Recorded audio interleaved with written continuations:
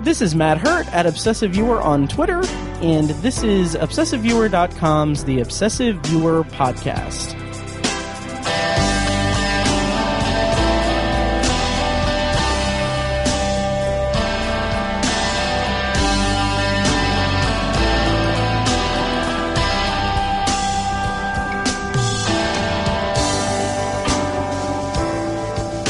And welcome to The Obsessive Viewer. We're a movie and TV podcast that covers a specific topic, be it genre, trope, movie, or show each episode. You can find more of our work at ObsessiveViewer.com and more of our podcasts at ObsessiveViewer.com/podcasts. And you can also like us on Facebook and join the Facebook group at Facebook.com/TheObsessiveViewer. And then also, if you're in Indianapolis and a fan of horror movies and want to support a great small community in Indianapolis, go to ShocktoberInIrvington.com, where tickets are now on sale for the 5th annual Shocktober in Irvington, which is a one-night event screening of short horror films from local filmmakers. That is, it includes Q&As with the filmmakers, raffles of prizes, and this year, courtesy of our friends at Geeking in Indiana, we are going to have a cash bar, so that's exciting. So early bird tickets are currently on sale at ShocktoberInIrvington.com. That's $6 for one ticket. On September 4th, that price is going to go up to $8, but either way, if you use the promo code podcast1 when you buy the tickets, you'll get $1 off the price of admission. So yeah, Shocktober is October 12th, 2018 at the Playground Production Studios. More information at ShocktoberInIrvington.com. So, yeah, okay, that's the spiel that I have. And, back by popular demand, I have a guest. Would you like to introduce yourself? Hi, this is Kyrsten Lyster. You can follow me on Twitter at Burger Lurker. Is there an underscore in there? There is. Thank you. Yes. I never tweet myself. Yeah. Burger_Lurker. Mm-hmm. Yes. Yeah, that's Kyrsten. You are back after, being on an impromptu episode, like a couple of weeks ago, yeah. Was it? Yeah, so, yeah, welcome back. Thank you. Glad to be here. Yeah, thanks for coming on the show again. Yeah, we had, resoundingly positive feedback on your appearance. That's great. And on the podcast. You're welcome. So, thank you. They were all fake accounts that I made so that, to really make you just feel to better. boost my self-esteem. Yeah, exactly. I needed this, so thank you. Thank you. Right. But no, yeah, so, yeah, obviously everyone thought you were great, so I have to appease the fans and bring you back. So, you flatter welcome me. back. Thank you. Yeah, so, how you been the last couple of weeks? Not that we've talked at all in the last couple of weeks. Good. We've seen a couple movies since we last spoke. Mm-hmm. But yeah, I've been nice. good. How are you, Matt? I am doing well. Great. Yes. My cat is hiding because she heard your voice. And also, she is traumatized by the birthday gift that you gave me. Yeah. Do you want to explain it to the listeners?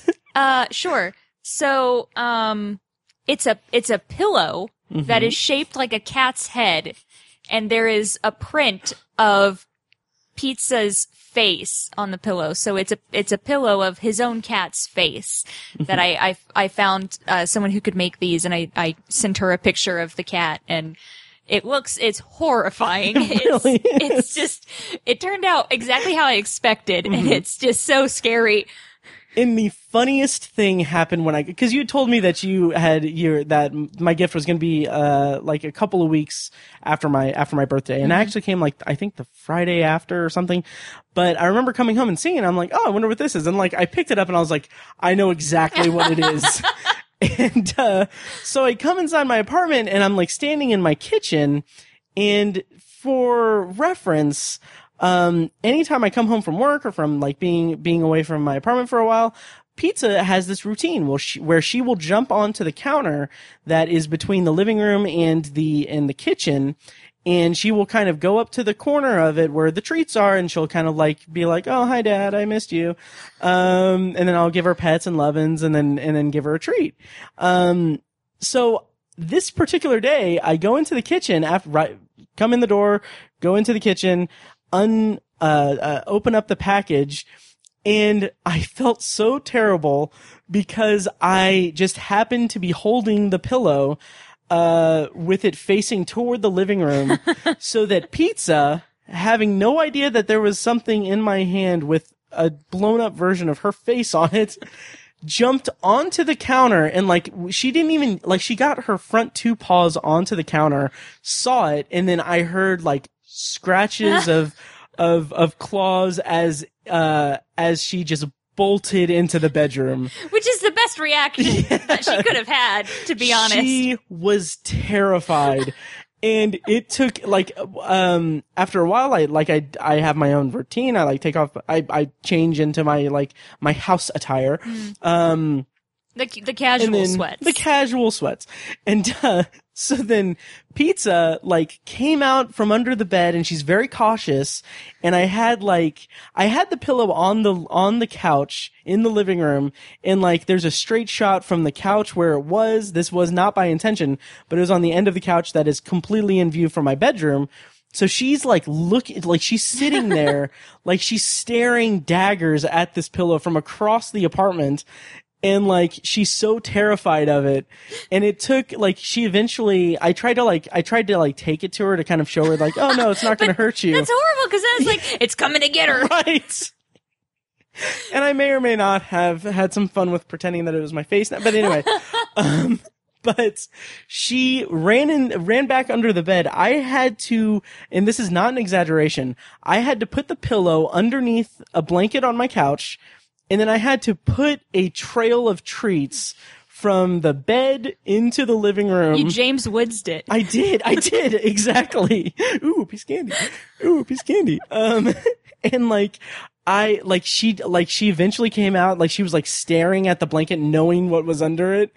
And then eventually, like she was my brave little girl. She eventually came up, like she warmed up to it, but yeah, so that was a traumatizing day for Pizza. So obviously it was a gift well given. Yes. Thank you once again for the gift. Oh, you're welcome. It's very nice.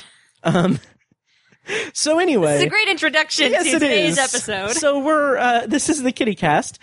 And, I'm fine with that. Yeah. Before we get it, this is going to be the 4th Obsessive Viewer podcast. We're going to have a Kitty Cast with me and Kyrsten. Jesus, I wish I was joking about being serious about that, or about not being serious. Anyway, so before we get into the episode, today we're going to be talking about Skyscraper, the new Dwayne "The Rock" Johnson movie, and then also we're going to have some other topics we're going to talk about. Real quick though, is there anything coming up in your world that you would like to put out into the world as something that, people can... What a great and natural segue. Right? You mentioned, when I was on before that I do theater. Yes. And, I'm going to be in a production at the, annual Indie Fringe Theater Festival, which is it's a week-long festival in August every year. So I'm going to be in a production by Clerical Error Productions. It's a show called The Pope Walks into a Bar, Father Ned. And it's a very, very fun show. It's a tribute to the TV show Father Ted, which was like either super, super late 80s or super, super early 90s. But it has like a cult following. It's kind of Monty Python-esque about these 3 bumbling Irish priests. And so we've taken the characters and put them in a situation where they have to host the Pope, and it's very funny, great humor, great cast. It's going to be at the District Theater, which is the old Tots building on Mass Ave, and I have show dates. Mm-hmm. If we're showing, when would we be able to see it? It's okay. Write this down. August 17th at 6:00. The 19th at 7:30, the 21st at 9:00, the 23rd at 7:30, the 25th at 4:30, and the 26th at 1:30. All the performances are staggered. There's hundreds of shows. Mm-hmm. So just so that, no one gets all really good times or all really bad performance times. Yeah. They're all staggered. So everyone gets a little bit of everything. Sure. If you go, on the Indie Fringe website, tickets are on sale now. Mm-hmm. So it's going to be a lot of fun. So yeah. Nice. Thank you for letting me plug that. Yeah, no problem. And I'm hilarious, by the way. And I don't doubt that. So basically before I met you, I never experienced like theater or anything like that. And and then getting to know you, like I mean, at this point, I've probably You've been to a lot you, of my shows, which I really appreciate. Yeah, no problem. But I don't know how many performances I've seen you in, but like you've taken like breaks here and there. Like, I don't think I ever mentioned this to you. I got a chance to really like tell you this, but like the last thing you were in was the 10-minute Play Festival Root Vegetables. Yeah. The short play showcase. Yeah, there you go.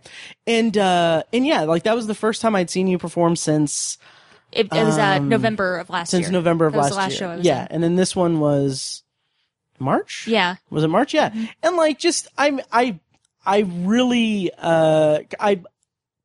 in a way I missed seeing you perform. Oh. Yeah, and like you were fantastic. Matthew. In it. Yeah, I know. Oh, thank you. No, but like you were fantastic. Like, because I've seen a wide variety of performances that you've been in, like comedy and we've drama. also seen stuff together. Yeah. Oh, yeah. Like the Defiance comedy show. Yes. Yeah. Spaceship to Nowhere. Yes. That was a fantastic God, that was so show. good. It was so good. So good.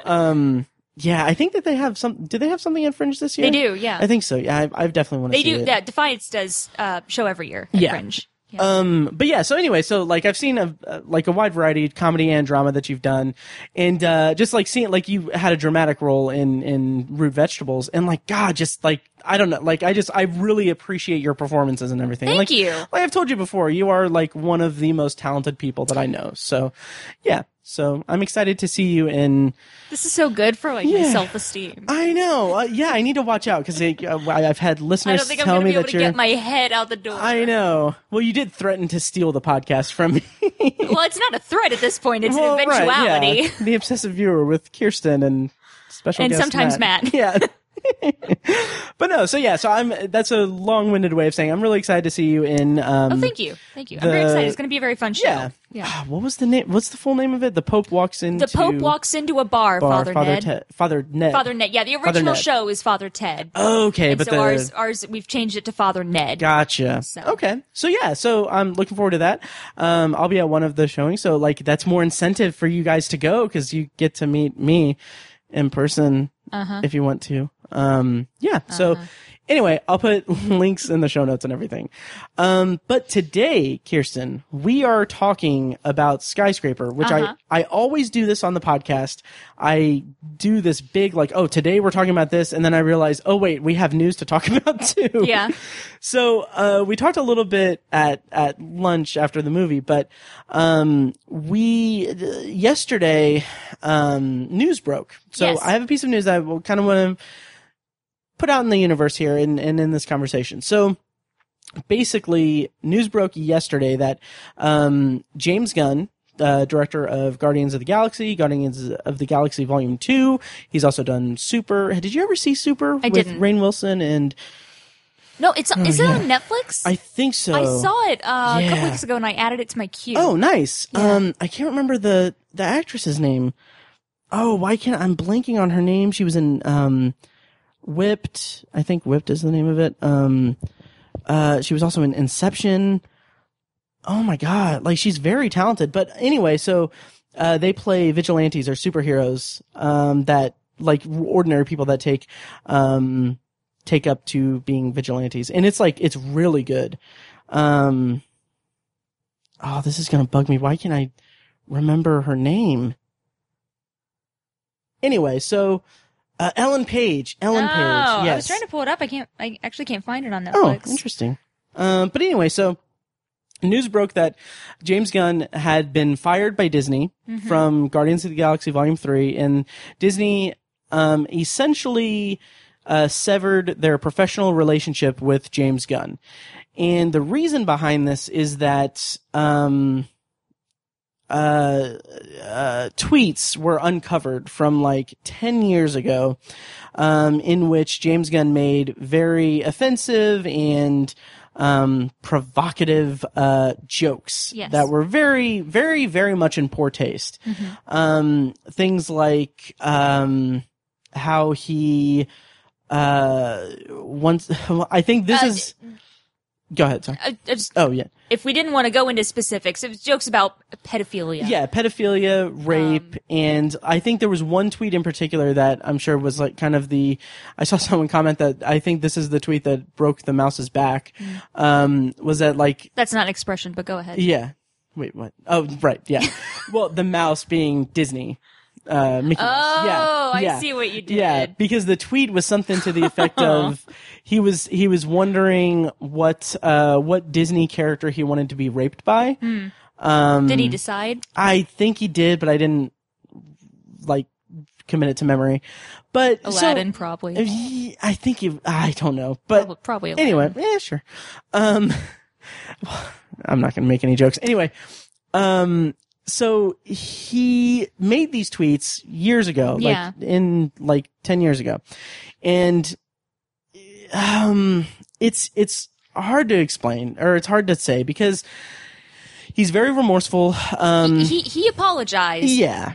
Way before this ever came out. Right. I think it came out in like 2012 or something. And before he was ever hired on by Disney. Right. To direct these movies. He apologized for the tweets. He apologized again, when he got hired on. Obviously, he's been very remorseful about it and regretful that he ever posted these tweets. Right. And Disney knew about them. They didn't fire him because he tweeted these things. Right. They fired him because it came out in the open. Yeah. And it reflected poorly on the company.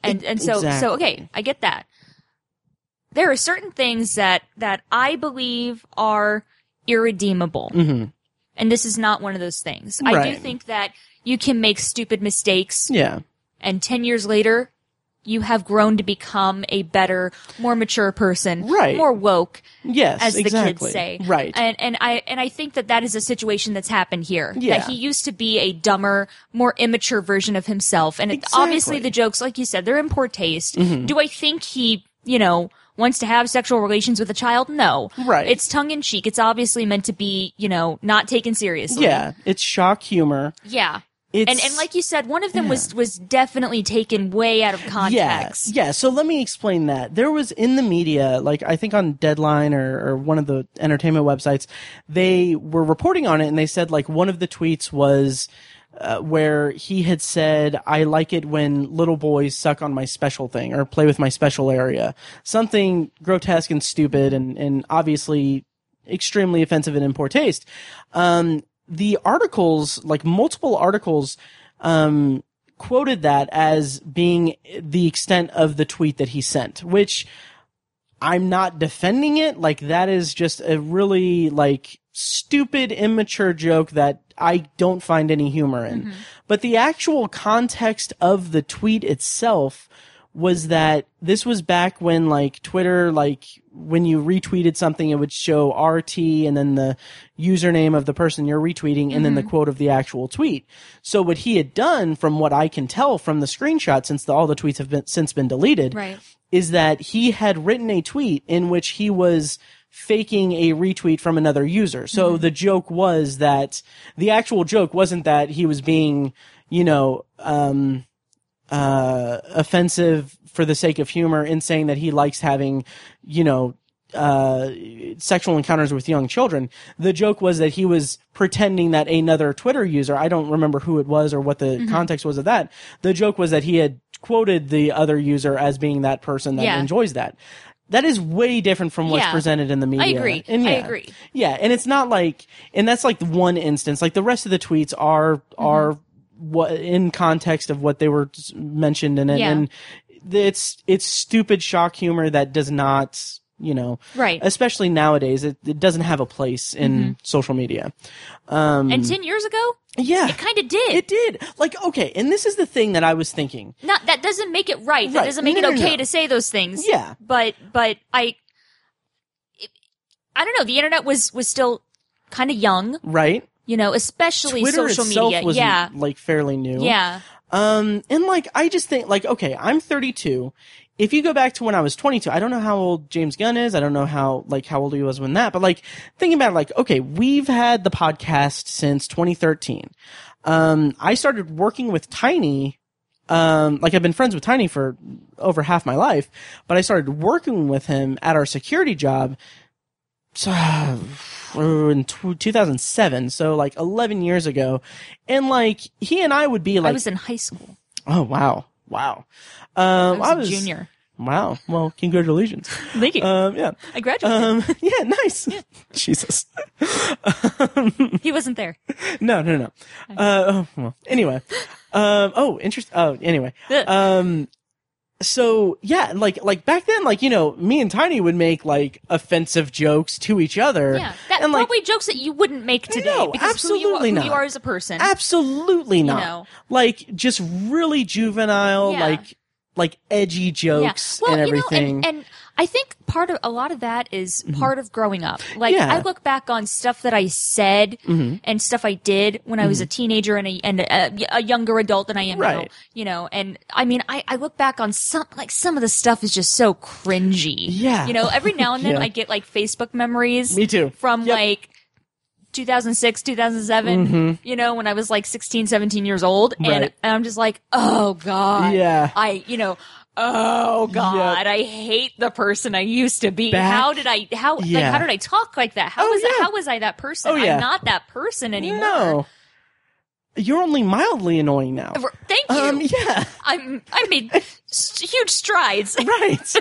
But like I get that too, like going back like and seeing the Facebook memories, it's like how the like Yeah. what the hell, Yeah. like back when like what was it? Like I saw one like fairly recently, like it's from way back in when like it was the thing to do to put like your Facebook update your timeline. It wasn't even a timeline. It was just like your post, your update was like it was, you had to write in like, Oh yeah, it is was like something. Matt is, and then you fill in the blank. Yeah. Yeah. And it's yeah. like stupid things. Like Yeah. one was like super dumb, like is really upset he has to work at this building tonight. Right. And, Yeah. like I'm like, but okay, now, all right, there's also, you know, a huge difference between that and, you know, making references or jokes about Yeah. pedophilia or Absolutely. rape or anything like that. Yeah. And like I said, I you know, I think it's obvious we're not trying to excuse that kind of behavior. No, absolutely not. But I don't think that these are grounds for firing him from this film Absolutely not. franchise, especially because, Yeah. like I mentioned, Disney knew that these tweets existed. right. You know, that's not why they fired him. Yeah. And it's like, it's not like he said it. It's not like he tweeted these things on behalf of, Right. of Disney. Or even, it's not like he tweeted these things recently. Yeah, Since he's been a exactly. representative of the Disney Yes. Corporation. He was not on Disney's payroll when he tweeted Right. these tweets.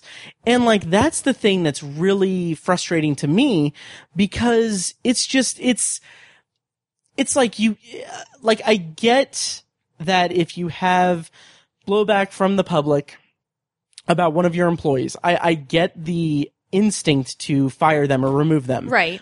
But it's not like this was, it's not like some kid saw Guardians of the Galaxy Volume 2 and was like, oh, I love that James Gunn. I'm gonna go read his tweets from 10 years ago. Like, he was having a Twitter argument with, like, a conservative person. I don't know who it was exactly. Yeah, I'm trying to pull up what Yeah. the guy who it was. Right. And he, like, James Gunn tweeted something like, I believe the context was that he tweeted at this guy saying like, "Oh, you tweeted this way in the past, and like this is indicative of who you are." Or Yeah, whatever. it was obvious. He went Yeah. digging for dirt. Yeah. On James Gunn, and he, Yeah. Well, you know, no, right. Yeah, that too. But like, I mean, like, I think what sprung him to do that was that James Gunn had referenced he a pulled tweet. up his. Yeah. Okay. Yeah. And so he did that. Okay. Like, This guy's yeah. a garbage person Yeah. too. Oh yeah.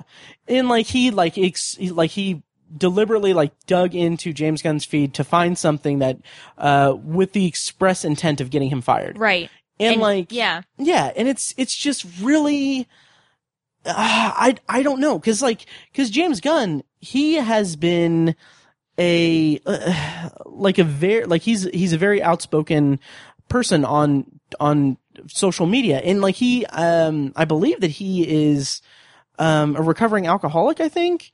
And like he posts about like how he's sober and like all of these things. And then like, it just seems so counterintuitive and so just, rash to just fire him from a franchise that has frankly gotten Disney millions of dollars, cause the Guardians films are incredibly successful. Uh-huh. And like, it's so frustrating because it seems like it's just knee-jerk reaction based solely on perception of a company that, honestly, okay, worst case scenario, these tweets are out there. How much is this going to affect the shares of Disney? Like, how much minuscule, like a negligent amount. Exactly. The company that bought Lucasfilm for like $5 or $10 billion. I think they'll be okay. Yeah, they'll be fine. Yeah. And it's just, I don't know. Yeah. It's really frustrating. Yeah. But yeah. And I'm not the type to make excuses for celebrities. Right. We talked a little bit last time about Johnny Depp. Yeah. And to me, he did something irredeemable. Right. Which is beat his wife. Pirates of the Caribbean 4. Which he absolutely did. Right. Without a doubt, because there is video evidence, and eyewitness statements from his own security team. Right. That, to me, that is something that you can't come back from that. Right. And we, as consumers, should not let him.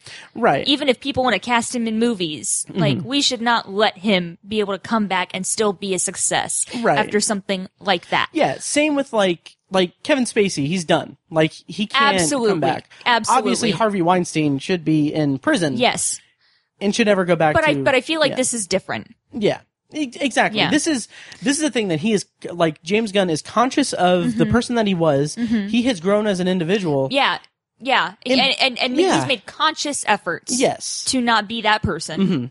And he has made such big strides in his personal life, I presume, but he's also, like, it's come out well for him. Like, he got the job for Guardians, and like, he was clearly the best director for that franchise. Yeah. Well, and it easily could have been a flop. Yeah. I feel like. Absolutely. It's honestly, they're such dumb concepts for heroes. Right. I mean, if you look at the Guardians of the Galaxy comic book series, it was never the most successful series that Marvel had. Right. It's, not even just looking at the core, set of heroes that we have in the movies, but the entire cast of characters that we have rotating in and out of the Guardians, they're all kind of lame. They're they're total, like B rank heroes, a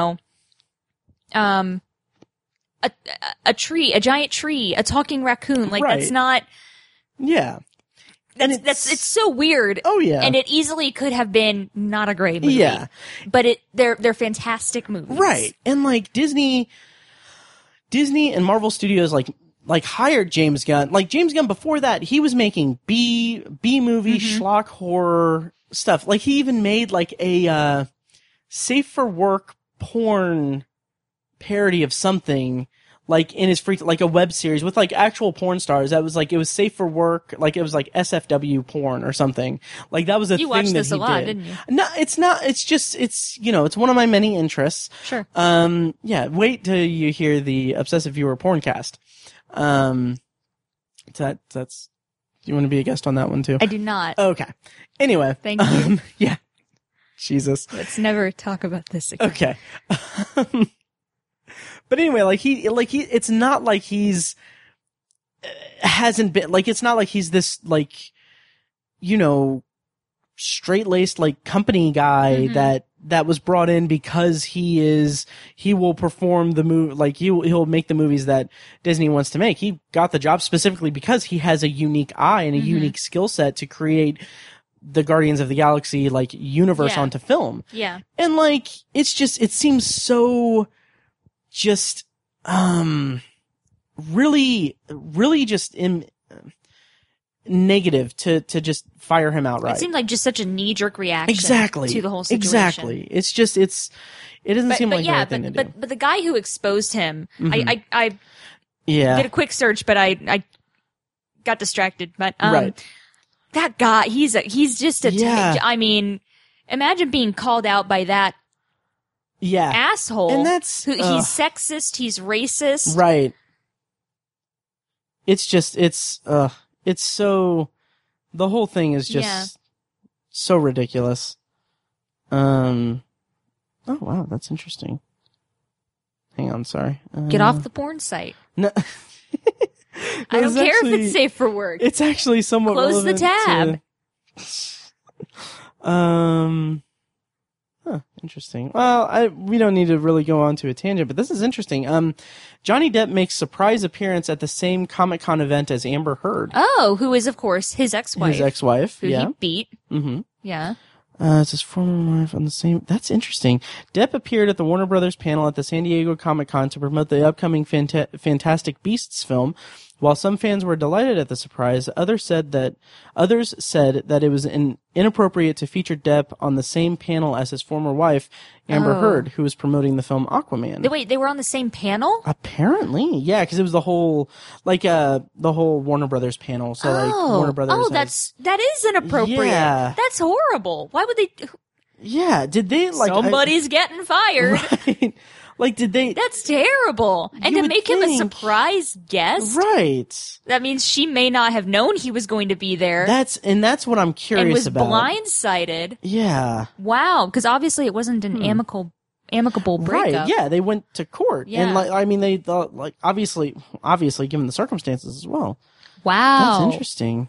That's not cool, guys. No, that's interesting.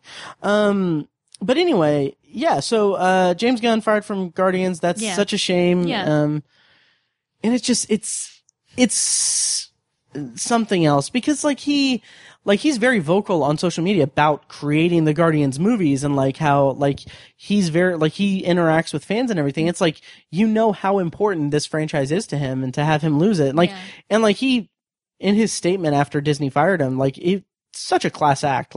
Oh yeah, he has such a great statement. He's I understand the reasons that went into this, and he said that he completely agrees. Yeah, and, he completely respects agrees. the decision. Right. It was very like you said, it was very classy on his part. Yeah. But it's very just humble. Oh yeah.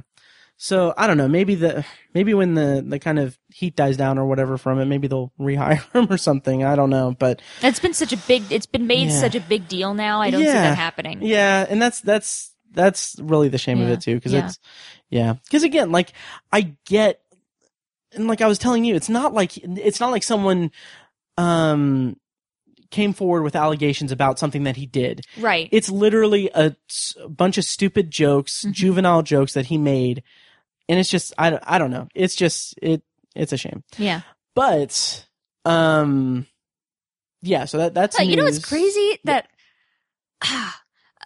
A movie director can get fired for stupid shit that he says on Twitter, but the president of the United States can't.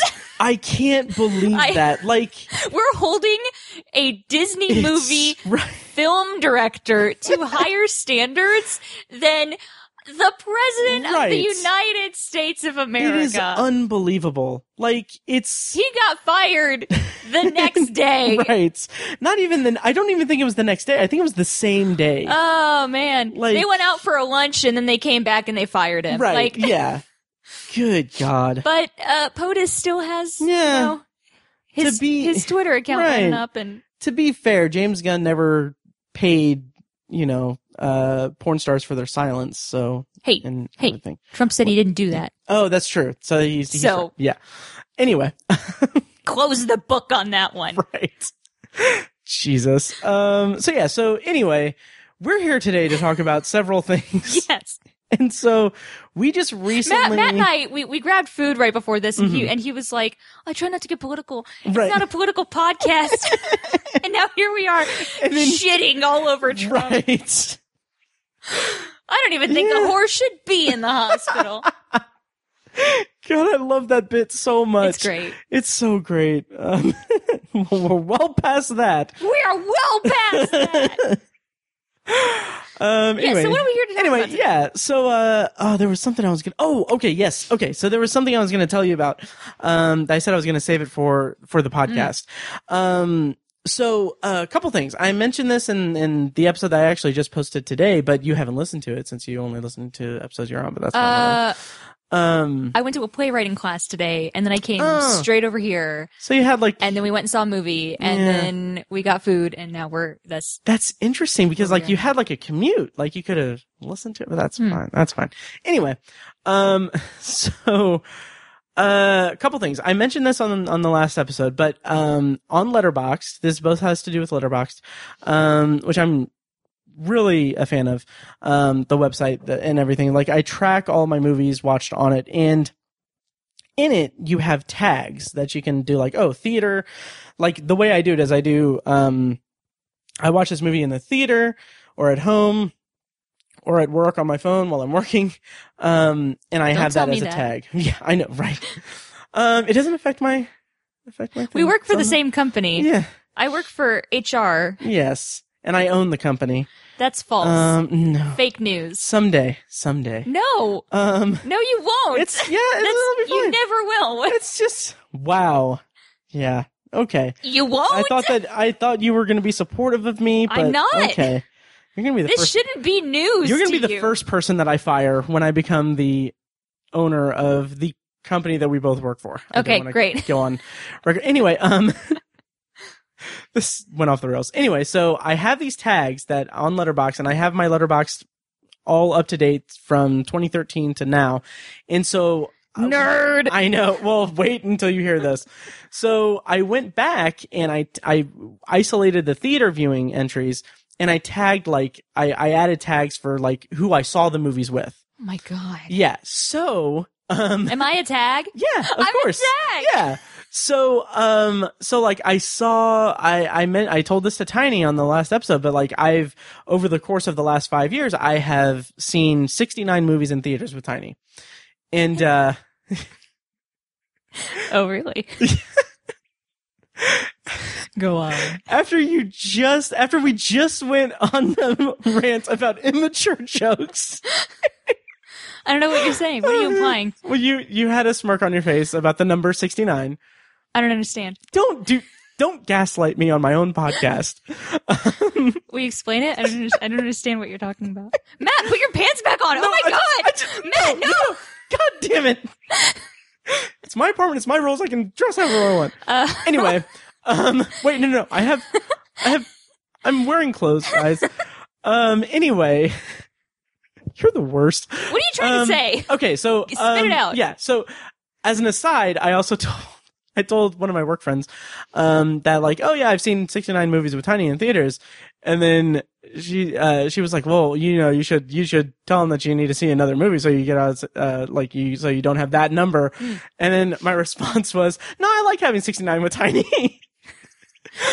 So I might have to edit that out. That's really juvenile.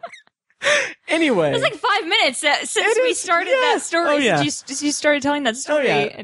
Anyway, what I'm getting at is, do you want to guess how many movies you and I have seen in the theater? In the last 5 years? In the last 5 years, because we met 4 years ago. Yeah. I think it's more than 69. I think it's going to be a higher. Oh, number. Interesting. Okay. Oh, is it not? No, I'm not saying either way. I want you to have a guess. 70. 70. Okay. We have seen, counting today's viewing of Skyscraper, we have seen 58 movies together in theaters. Oh. So that's not counting. Oh, I thought it was going to be more. Yeah. We go see movies together all the time. All the time. Yeah. And again, that's just counting in the theater. That's not counting movies we see over at John and Jasmine's, right. or when we hang out here. Yeah. So I thought that was interesting. 58. 58. That's cool. Yes. So you have work to do. I will say we've known each other for 4 years. You right. said. Yeah. You've known Tiny for more than 4 years. Yeah, that's true. And to be fair, this does only go back to 2013. So since beginning the podcast, Tiny and I have seen 69 movies in theaters. That's beautiful. Yeah, and that doesn't count the. I think in some countries you're married now. I think so that's too. how it works. Yeah, Paige will not. She may have something to say. Right. And also, it's worth noting that's not counting the hundreds of movies Tiny and I saw while we worked together as security guards. because we would just, like, we worked third shift and like we would do our job. Obviously. And then we would just watch movies on our laptop all night. So yeah. Anyway, so yeah, I thought that was interesting. That is interesting. Yeah. Although there was a big. God, you watch a lot of movies. I know. I guess it makes sense. Yeah. You have a movie and TV podcast. Do you want to guess how many movies in total I've seen in the last 5 years? Well, obviously, in the last 5 years. Let's say this year. Go this ahead. Year? Yeah. So far. I'm gonna go with 30. Wow. Really? Yeah. Do you want to try again? 29. How many? This year, and I believe that this only accounts for. Okay. I've seen. This is total viewings of movies. So like I've seen several movies multiple times this year. 134 so far. Oh my god! Yeah. Matt! Like what the hell? Did you seriously like 29 or 30? I was thinking in theaters. Oh no. Because that was what we had said for me and for Tiny. Okay. So that was what I was thinking. Okay. Do you want to guess how many movies I've seen in theaters this year?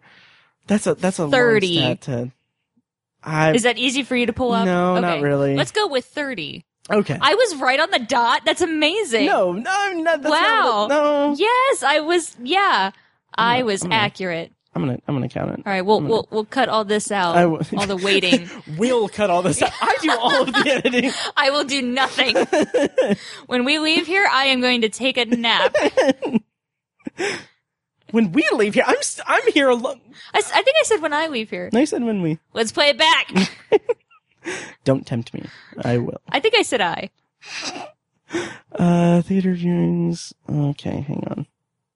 Well, I'll just pull a Trump and say, I misspoke. Right. I meant to say I accidentally said we, but you should have known that. Right.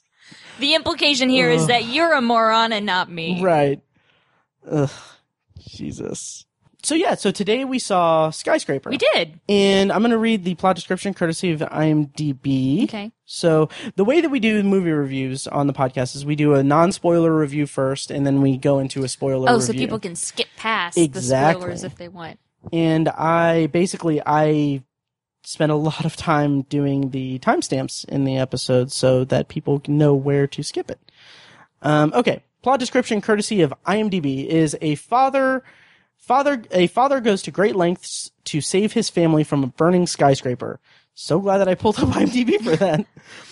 Written and directed by this guy, Rawson Marshall Thurber. This guy? Well, I've never heard of him before. schmuck. Oh, interesting. He was an actor in Easy A, which is one of my... Oh, really? That's a great movie. It is a great movie. It's a fun movie. Yeah. I love the parents in that movie. Oh, me too. Yeah. Thomas Hayden Church is one of them, right? No, I'm thinking of something. Yeah, I am. Yeah, he is. Anyway. Okay. Is he? Let me double check. Doesn't sound right. Yes, he is. Oh, no. He's one of the teachers. Okay. Yeah. Okay. Isn't Stanley Tucci? It is dad? Stanley Tucci. Yes. Yeah. That's right. Okay, yeah. Anyway, I love Easy A. But Rawson Marshall Thurber, as a director, he has done movies. Nothing that you recognize? He made Central Intelligence, from 2016. Also, We're the Millers, and Dodgeball. That's really? Yeah. That's a fun movie. Yeah. My dad quotes that movie constantly. Oh, really? It's weird because my dad doesn't. I don't know. He's not like a big movie buff, right? But I don't know what it is about the film Dodgeball that he loves. Mm-hmm. It's like that and The Big Lebowski. Yeah, and he will quote those two movies all day. Oh, it's so weird. I'm actually in a bowling league with him. With my father. Yes. And, he, it's me, him, and our friend John, who's engaged to your sister. Yes. So you're in a bowling league with my dad and my brother-in-law. Right. And, Like my vote or my suggestion for a team name was Bowling Buddies, but Which is whatever. cute. It's cute. Yeah, I was gonna get shirts made. No, that's fine. John would have loved that. But your dad, he made the name of the team Log Jammin', which is the name of the course, porn, the in fake Big porn Lebowski. from yeah. So anyway, your dad's awesome. I like. He's dad pretty a lot. cool. Yeah. So anyway, he also listens to the podcast. He does. Yeah. Hi, Dad. I don't know if he does recently or not. Yeah. Hey, Eddie. Thanks for helping with my alternator. So anyway, Skyscraper. Yeah, Skyscraper. So this stars Dwayne "The Rock" Johnson. And Nev Campbell. Nev Campbell. Yeah. And then the guy who played his name is Chin Han. He was in The Dark Knight. Yeah, he was like the Chinese money guy. That had all the mob's money. Anyway, Dwayne "The Rock" Johnson. I would be remiss if I didn't ask this question to you, given the last episode that you were on. Rock Daddy?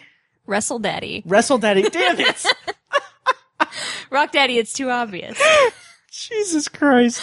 Yeah, I first of all, I do think he's a good actor. Oh, yeah. Like, surprisingly good. Yeah, I Like, mean, everything I've seen him in, he's had several movies that are not great. Oh, yeah. I think we talked about Baywatch last time on the podcast. Not a great movie, No. but he was funny in it. he was. And he was really good in this movie. Yeah, he's playing the father who he's former FBI, so he has like really extensive field training, but he's been out of the FBI for 10 years at the start of the film, or the start of the central plot anyway. Right. So he's, out of practice. He says he hasn't touched a gun in 10 years. That's one thing that he says. Right. But he's such a badass. He and is. it's a total badass movie. It's all like explosions and fist fights and like jumping out of buildings and into buildings. Yeah, and it's using duct tape. I mean, there's so much duct tape. Yeah. It's like a big spectacle of a film, and it I is. mean, it was for what it was. It was good. It was serviceable. Yeah. Yeah. It was a fun, dumb action movie. Exactly. There were some parts that we were Really? laughing out Yes. loud in the movie Like, together. yeah. The guy sitting next to me was too. Right. I heard him too. Because there are some parts that were like, okay, this is beyond the realm of typical action movie. Yeah. It's like it felt like it felt like a B movie that had somehow found its way onto the big screen. And like that's kind of the kind of thing that I was wanting out of this movie. Like I was wanting a big dumb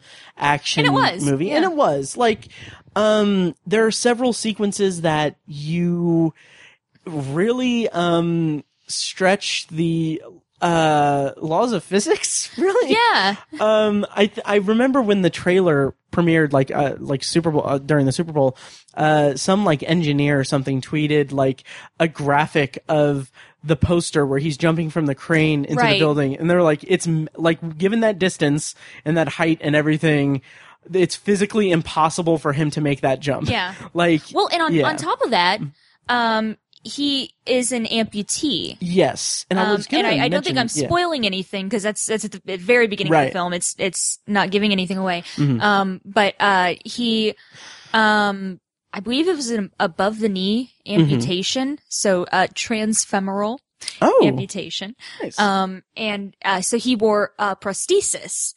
That came in handy a couple times in the Right. film.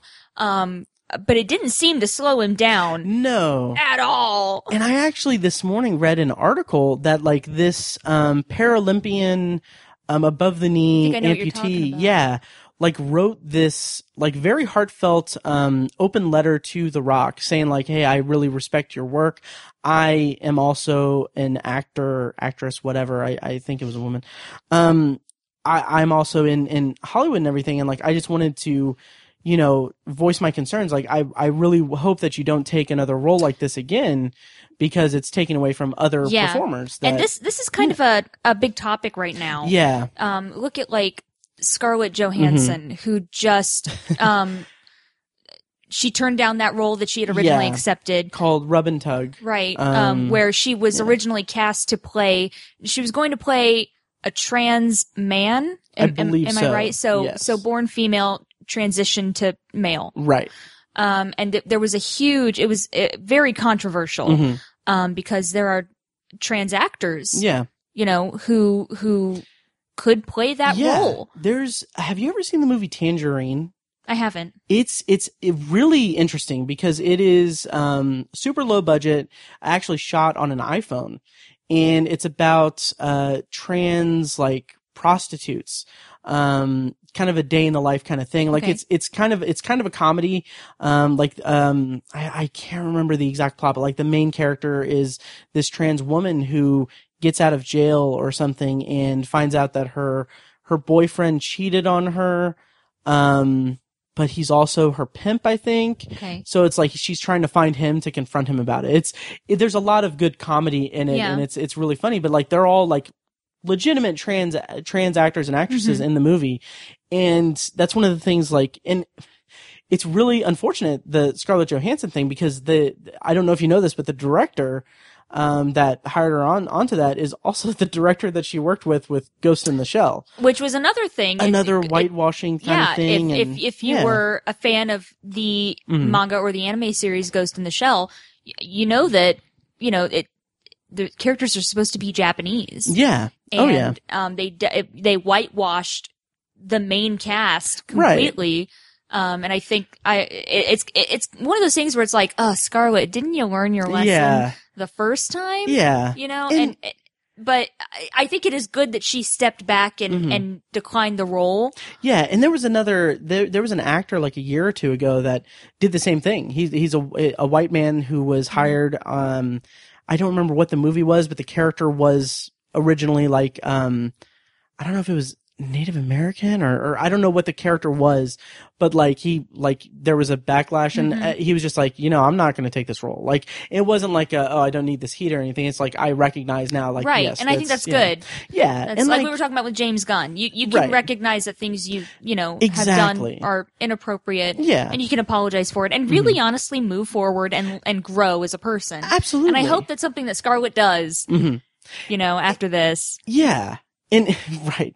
But yeah, going back to Skyscraper, I definitely understand. I had read about that as well. Yeah. That this could very easily have, and I understand that they're pulling people in with The Rock. Right. That he's obviously the staple of the movie, and they're that's where their viewership is going to come from. Right. But why have a disabled character if you're not going to have them played by a disabled actor? Right. And and that's it.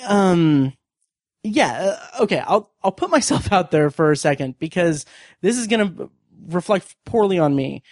When the Scarlett Johansson thing happened with Rub and Tug, I kind of thought like, okay, this seems a little, I don't want to say a little much, but I was just like, I don't necessarily get what the outrage was about until I read that piece about The Rock and the Paralympian. Because my thought process was that like, okay, well, you can have like Brokeback Mountain. Both Heath Ledger and Jake Gyllenhaal are both straight men who were hired to play homosexual characters. Like it's just it seems like okay, well that's fine. Like, but a trans character, like isn't that like what acting is? Is that you're performing, you're doing a performance of a character. So I thought like that's, I get it, a week ago, I was like, I get it, but I don't see what the outrage is all about until I read that open letter from the Paralympian, because she goes into detail and saying that like she says, like, I'm in the industry as well. I understand that yes, we need The Rock to sell the movie, but there is, the way that she described it was that,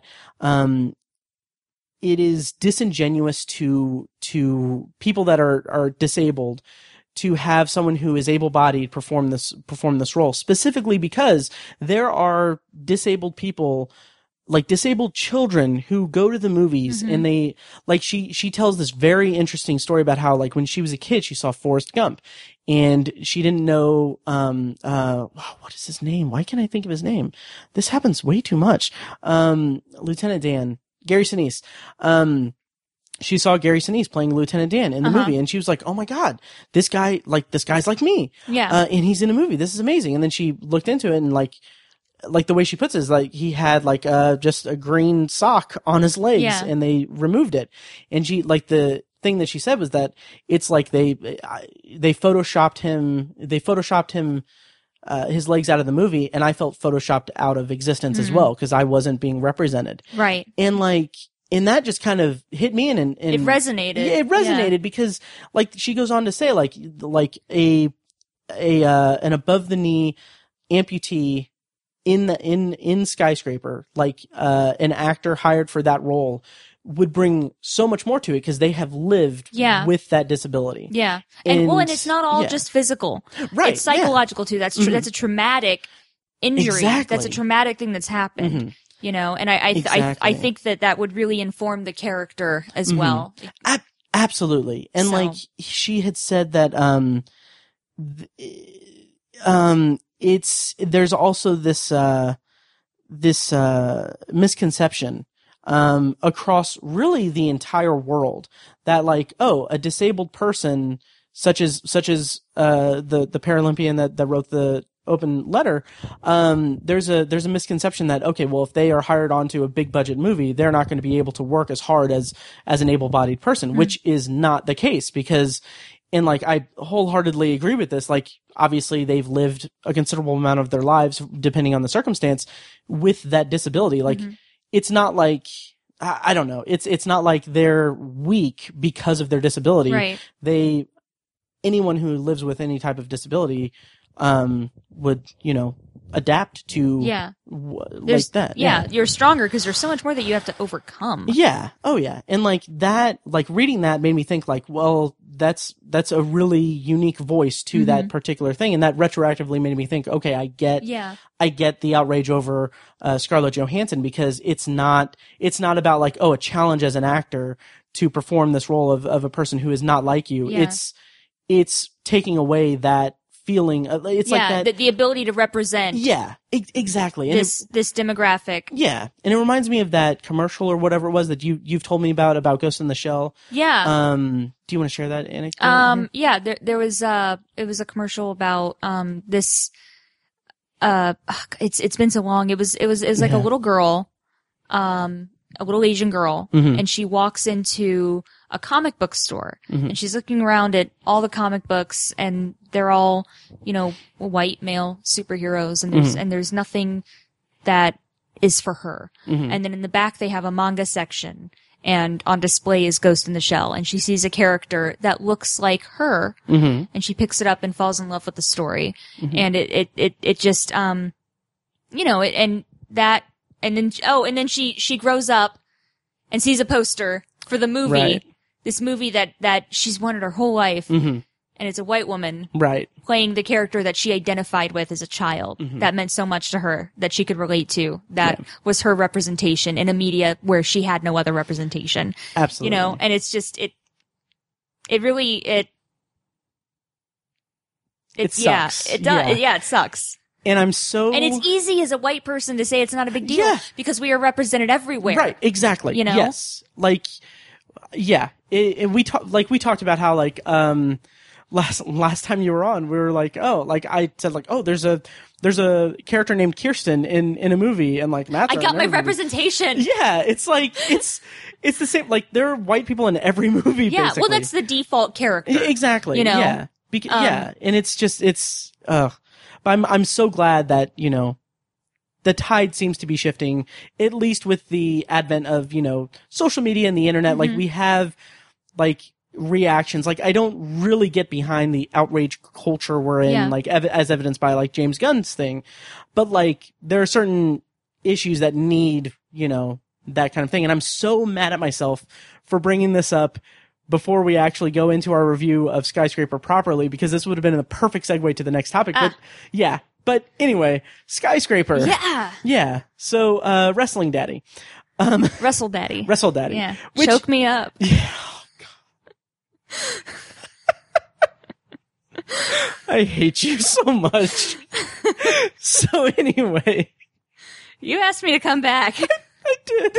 What were you expecting? I don't know. Anyway. So anyway, okay. So yeah. And yeah, like The Rock is a really good performer. Like, yeah, he's a good actor. Yeah, like I like it. Like he was great in Moana. Like singing also. Yeah. I love Moana. Yeah, me too. It's so great. Yeah. But like, and it's funny because like they're like the default is like, oh, he's a pro wrestler, like he's trying to make the jump to action star or whatever.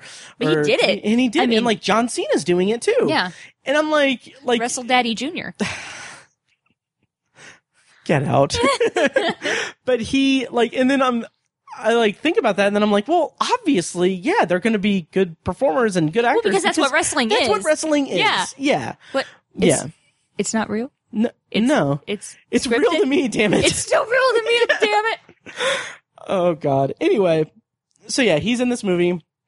One of my favorite like anecdotes that I heard on a podcast, I think, or I saw a tweet or something like that, was it's amazing that they're making Skyscraper because it's amazing that someone has the balls to make Die Hard in a building. Because there have been so many Die Hard ripoffs and everything. Yeah. But anyway.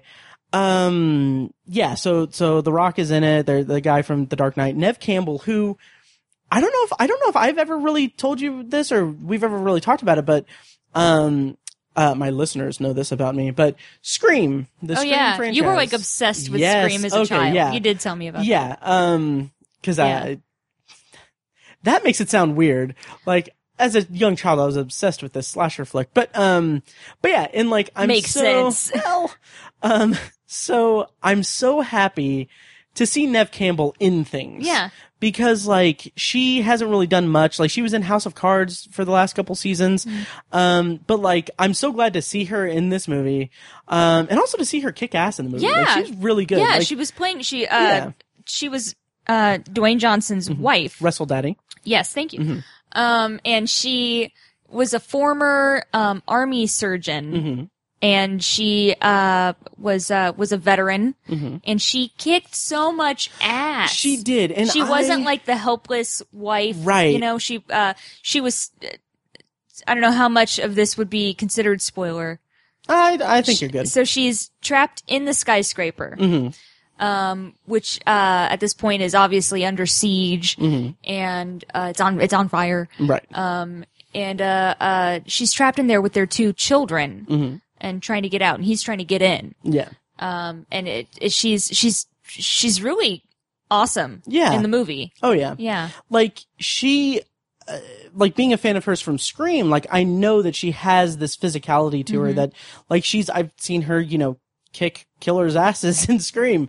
And like I didn't realize until she started like kicking ass in the movie that I was just like, I miss seeing Neve Campbell just kick ass in movies. So I was really happy to see that. But so this movie is basically Die Hard in a skyscraper.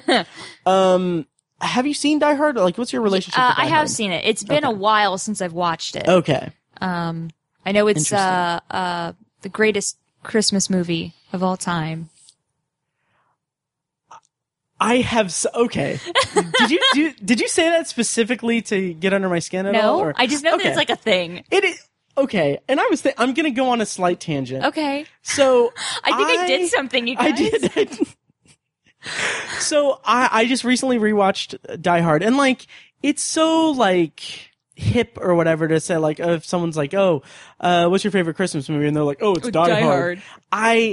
Like, it never really bothered me before, but, like, it bothers me so much these days because, guys, Die Hard is not a fucking Christmas movie. No, of course it's not. It's not. That's the joke. It is. Like, that, and there are people who will defend it as being like, oh, it's a Christmas movie. It's like, no, it's a movie that's set at Christmas. That's like saying, oh, Die Hard 2 is my favorite movie about air travel.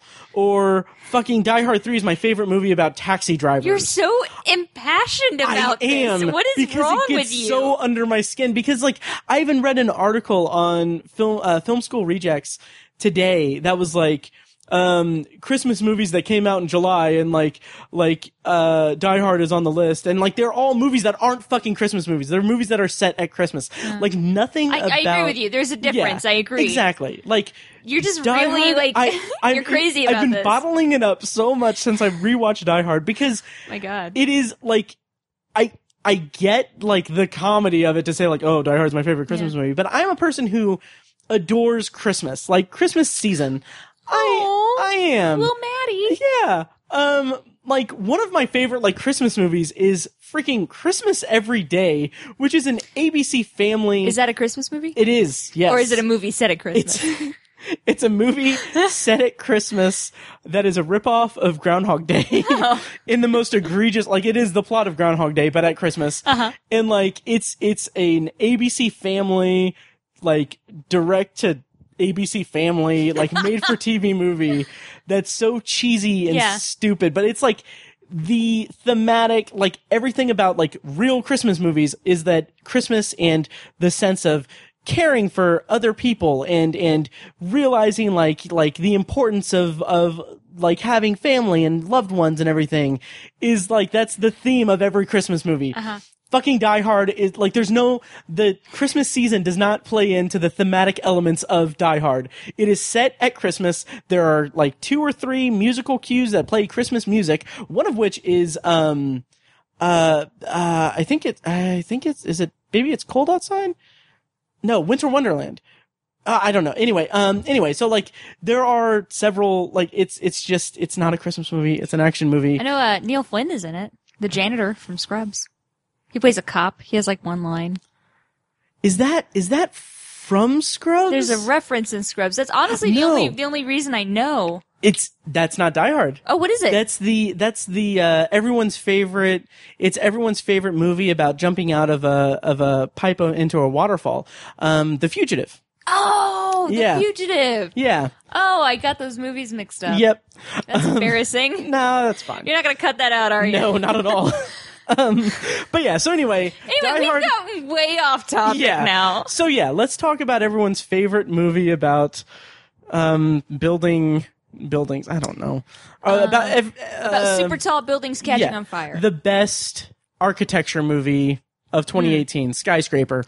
Anyway, so the action I thought was okay. Yeah.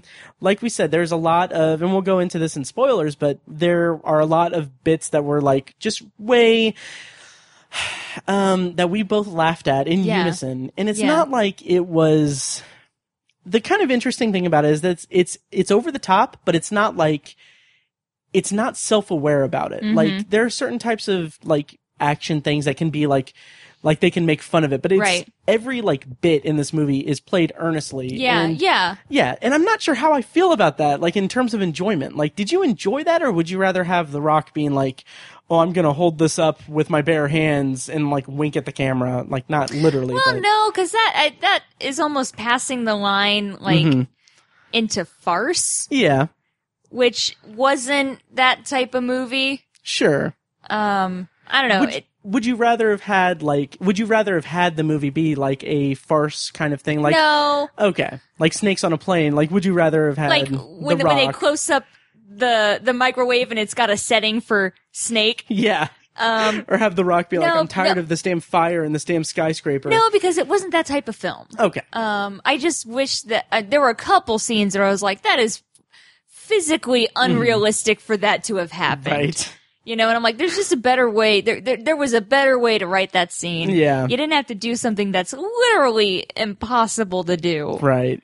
And it seemed like such a lazy and kind of cliched script, too. Yeah. Because, like, I mean, and we'll talk, like, I'll save that for spoilers, but, like, it's just, it kind of goes through the motions. Like, if you're in the theater for Skyscraper, you know the type of movie you're in for. So it's like, any, like, twist or revelation is like, you're just along for the ride. Like, that's how I took it. Like, I'm just like, but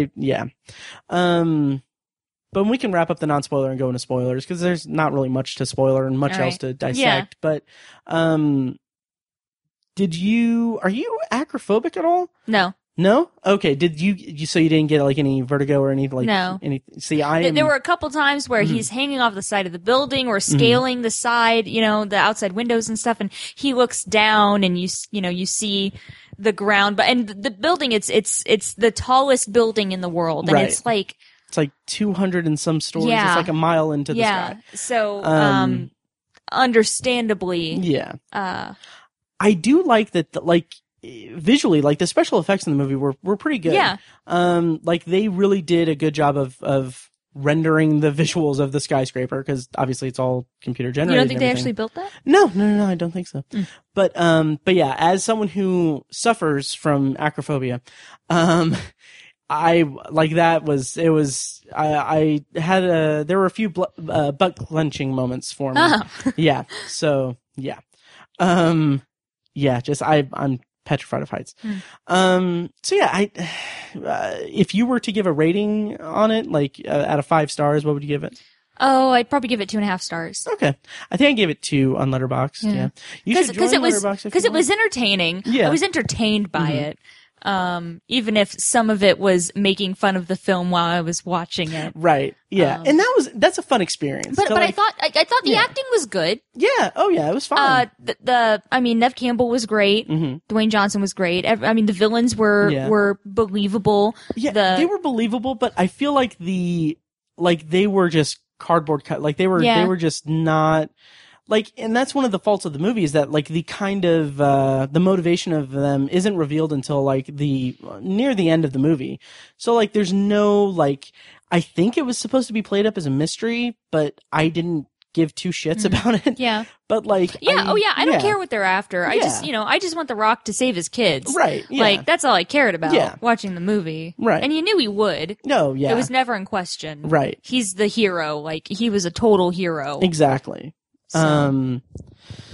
So yeah, that's Skyscraper. We're gonna go into spoilers here in just a second. Any parting thoughts on non-spoilers for it? I just said he saved his kids. That's right. Okay, I'm gonna play a bit from the trailer and then kick Kyrsten out of my apartment, and then we'll get into spoilers. I thought we were already in the spoilers. No, that's fine. We can cut that? No, I'll figure it out. I'll figure it out in post. Okay, all right. Yeah, all right. Mr. Sawyer, is your family enjoying their stay? Very much so. They're shocked you gave us the entire floor. After your security assessment, what do you think of the building? With all due respect, he's a glorified security guard. Please. The Pearl is the tallest, most advanced building in the world. You've built a vertical city, but you've brought with it every single safety and security challenge that I could think of. We thought this floor was empty. So did I.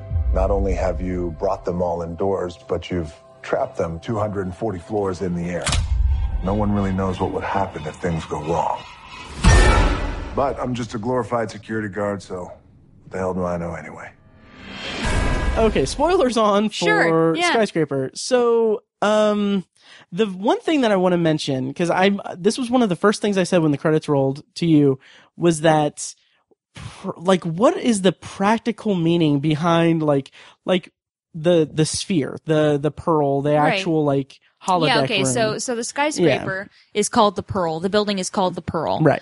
And, at the very top of the building, there's an actual physical spherical, room,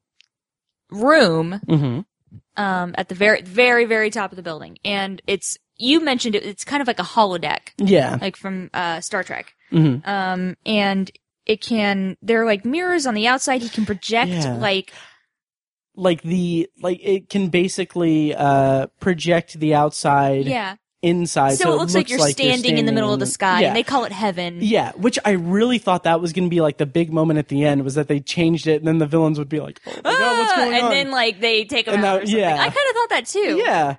But they didn't have that payoff. Yeah, but the room is like full of mirrors. Yeah, like it kind of looks. It gives the impression of a fun house, but these mirrors, you can project images onto them. Right. And I think the intention is for it to be a tourist attraction when the building opens. It just looked like very disorienting. Yeah. And That's the thing that I didn't get. Like, I get the idea of like, oh, having like heaven or whatever, like it being like it, you know, the ambiance of being like standing in the middle of the sky. Like, that's an interesting thing. Yeah. But like when we're first shown it, it's like it sets up the big thing at the end where like they have these like mirrors that come out of the floor. It's like this is a city contained into a skyscraper that's cost like billions and billions of dollars to create. And like the big tourist attraction is basically a carnival funhouse. Like that, it kind of seemed a little silly, and it seemed like it was just a plot device. It was just because that was where the final battle was held. Yep. So they needed to set it up early in the movie, exactly, for the payoff at the end. Mm-hmm. It's just that I don't think it was significant enough to mean as much as they wanted it to exactly. mean. It felt too much like it was just setting up a final confrontation. Oh, this will be cool. Yeah. Yeah. Wouldn't it be cool if? Yeah. And it was pretty stupid. But the actual like Die Hard stuff, like the skyscraper stuff, was pretty interesting. Like the technology that they showed was like it looked really cool. And Dwayne Johnson's character, Will Sawyer, he is like he's like a security analyst. Yeah, like a security consultant. Yeah. So he was reviewing and revising the security features on the building. Right. So that they could open up the top levels of which were going to be residential. Right. The bottom was it was like businesses and stuff, and there was like there was like 30 floors that are taken up by a park, like an outdoor park in the building, and there's a zoo in it. Apparently. Allegedly. Allegedly there's a zoo. So there's, it's like you said, it's a fully functioning city, basically, contained in one big skyscraper. There were a couple of things, I was going to say to you in the theater, but I didn't. The second that they showed the skyscraper is like the opening credits is like the building of the skyscraper. I wanted to lean over and whisper, I think that's the skyscraper. You would have been right. Right. And then the second thing was the second that Pablo Schreiber, who plays his friend who got them the contract, that got The Rock the contract. Second he shows up on screen, I was going to be like, he's going to double cross him. I knew it. It's so obvious and telegraphed. And then also the assistant guy who turned out to be, well, and I even knew he was in the, his friend was in that opening scene when they were in the FBI. Right. When you know, the 10 years before. Yeah. Right. He was the guy who wanted to take the suspect out. Oh, was he the guy that wanted to take him out? Okay. And Will says, no, he's unarmed, and it turned out he had a bomb strapped to his chest, but he was holding a child, and they thought they had de-escalated the situation, and then he whips around and sets off the bomb, and that's how The Rock's character loses his leg, and also his friend has burns on the side of his face, and they both that's how they got out of the FBI because they were horribly injured in this incident. But that was, I knew from that beginning, I knew he was coming back, and then when I saw him come back, I was like, oh, he's a bad guy. Right. He is a bad guy. And like there's a scene where they're like on a boat and everything where like The Rock is saying like, oh, if I didn't have my wife and kids, I don't know what I'd do or whatever. And then he's like, where would I be? Yeah. And his friend's like, oh, you'd be me. You'd be me. Yeah. And like I feel like that was and then he kind of plays it off. He's like, oh, come on, man, I'm kidding. Right. It's like, no, you were not. Right. And I feel like that's implying that his friend had like a family and that like they couldn't deal with him after the explosion. Maybe. I wish that they would have dealt more into that or dealt more into that. Yeah, they never really explained how he got working for this group of people. Right, exactly. And how like, he fell into this business. Right. Yeah. And like he gets killed early on in the movie, and then I mean that was a pretty cool like fight sequence, I guess. But like it's just I wish did kind of laugh at the hobbling thing. Yeah, well there was one point where he and what was his friend's name, Ben or something like that? I think it was Ben. Yeah. They're fighting and it's a pretty good fight sequence. It's maybe a minute and a half long. It's a pretty long fight sequence. There's a shot where The Rock's like takes a header into a TV. Yeah, he kicks his head into the TV. Yeah, that's what it was. That was cool. But at one point his friend rips off his prosthesis. So The Rock is literally hopping after him, and it's like it was a very odd scene. And I kind of felt bad kind of laughing at it a little bit. But it was a little ridiculous. It was, yeah. So I don't know how I felt about that. Yeah. And part of that fight takes place in the kitchen. And like, I kind of had to laugh because it's like, as well choreographed as it was, it was a finely choreographed thing. It wasn't anything that was too, it wasn't earth-shatteringly impressive or anything. It wasn't like, Captain America the Winter Soldier kind of fight sequences. But the one thing that kind of made me laugh is that suddenly the dishwasher door is down conveniently, and it's not set up at all. It's it's down specifically so that they can grab the knife and have that prop in it. You could have just had a knife block on the counter. Yeah, exactly. But whatever. Yeah. And I feel like that's a good kind of indication of the action in the movie itself. Cause we have... The whole movie is just knives and dishwashers. Right? That's all it is. Right. But no, we have The Rock scaling the side of a crane. And he wrapped duct tape around his hands so that he could, there's this narrow 2-inch ledge lining the windows, and he's walking along this ledge, and he's got duct tape on his hand so he can hold on to the windows, and it was a bit much. Yeah. Now, if you're listening to this and you're listening to it without having seen the movie, and you're wondering why Kyrsten went into detail about what the duct tape was used for in that sequence, it's because there are multiple times where duct tape is utilized in this movie. There's one point where Dwayne Johnson, after breaking into the building, he's treating his own wounds, and he pulls a bit of shrapnel out of his shoulder, and then he pours some vodka on it, which was conveniently found in a toolbox. Yeah. Or a first aid kit or whatever it was. And then he wraps some fabric and duct tapes it to the shoulder. Yep. And he says out loud to this room by himself, if it doesn't stay together, you're not using enough duct tape. Yeah. It's is this product placement for duct tape? Right. And I think what it was, because the duct tape at this point, it's almost like a recurring character. It is, yeah. It's like the sidekick of the movie. But I think that this was a reference that they hit on the nail on the head, or they hit it over the head so many times. I think that it was supposed to be a reference to Die Hard, because there's a scene at the end of Die Hard where he duct tapes the gun to his back and to take down Hans and the terrorists. But it's so it's not subtle at all. Yeah. And then it's like you said, it's a recurring bit and character. It's do you have any duct tape? All right. Okay, what's the plan? Right. Well, do you have any duct tape? Cut to next scene. And there wasn't even really a need for duct tape in that final thing. I guess, but why not just have, I don't know. Okay. Yeah. So we're getting to kind of the end. We're jumping around a little bit. The end with them fighting the terrorists. You talk about when he's got the sword hidden up his sleeve. But out of nowhere, was that sword established at all? Was it part of the statue thing? Now he's the ribbon cutting that the character has. He has a picture framed where he's cutting the ribbon on the building when it first opened. And he's using the cut sword. it with a sword, and then the sword is framed under the picture. They do show it a couple times. Okay.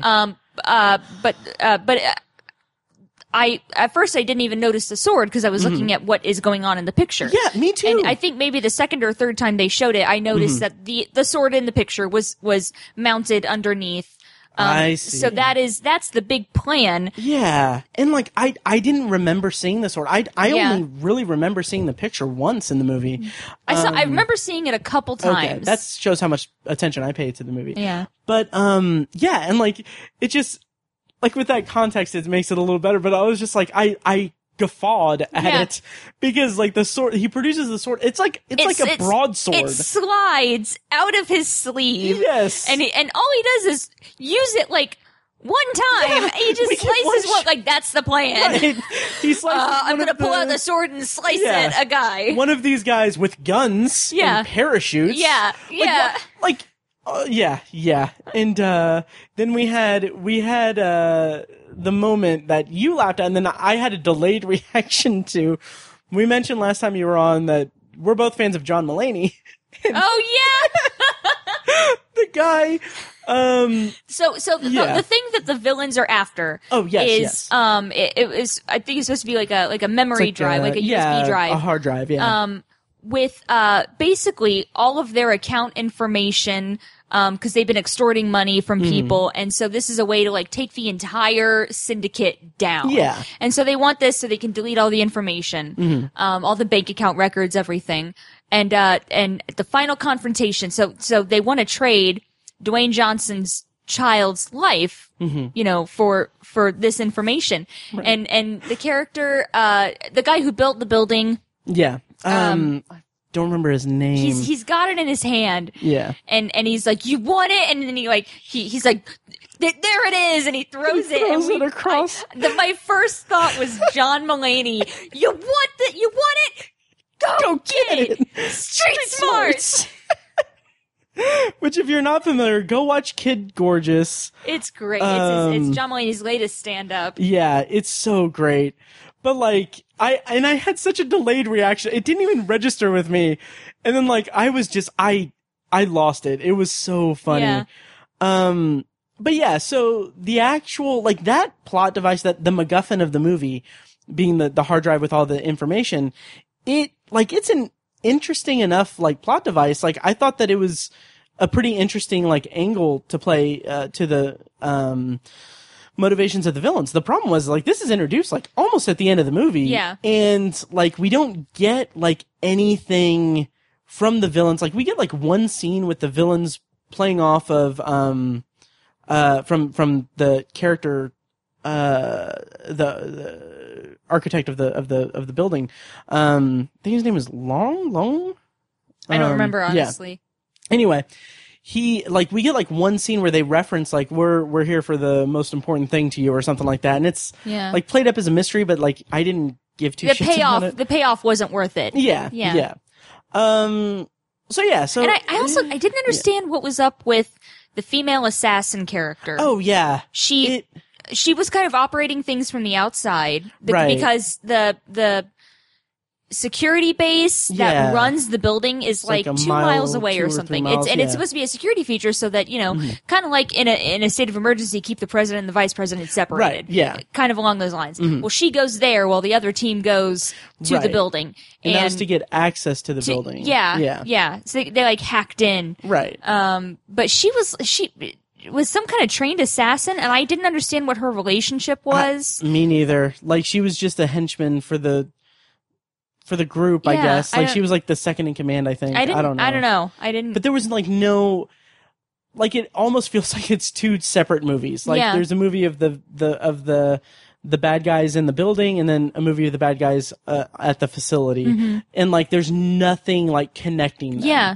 Like, at all. I think they spoke to each other like one time over their headsets. One time. Yeah. When they're talking, she pulls up the tablet, and it felt very out of place. Yeah. She's like, Will Sawyer, what did she say? She's like, looks like Will Sawyer's in the building. Oh, look, and there's his family. Oh, yeah. And that's where they get the idea to track down the family and use them as like hostage bait. But it was just really weird. She's like, Will Sawyer's in the building. Oh, look, there's his family. Yeah. And that was like the only communication that she had with the guys in the building, I think. Yeah. And also the whole idea of the tablet and having facial recognition and everything, like, for a building that is like so high tech and so like, so much technology goes into it and so like sought after and secretive and everything.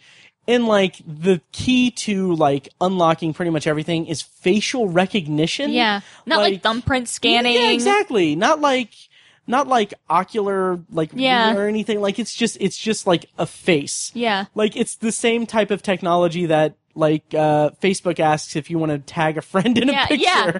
It's At one time, Facebook took a picture of my boot and was like, is this your friend Anthony? I'm like, was it that? That's not a face. Like, think about something like that could happen. Right. Yeah. One thing that kind of stood out to me, like you said, this is the most advanced building in the world. Right. And he was able to burst out a window using a statue. Okay, they're big statues, and he's a strong guy. Right. And he's like ramming this. It's like a, I don't know. It's probably almost as tall as he is. Yeah. That he's ramming into the window. He rams it a couple times before the window breaks. But I was like, they really don't have like bulletproof glass on this state of the art building, and on the floor that the panic room is on, especially because that was the floor he was on at the time. He was able to pretty easily bust out that window. Right.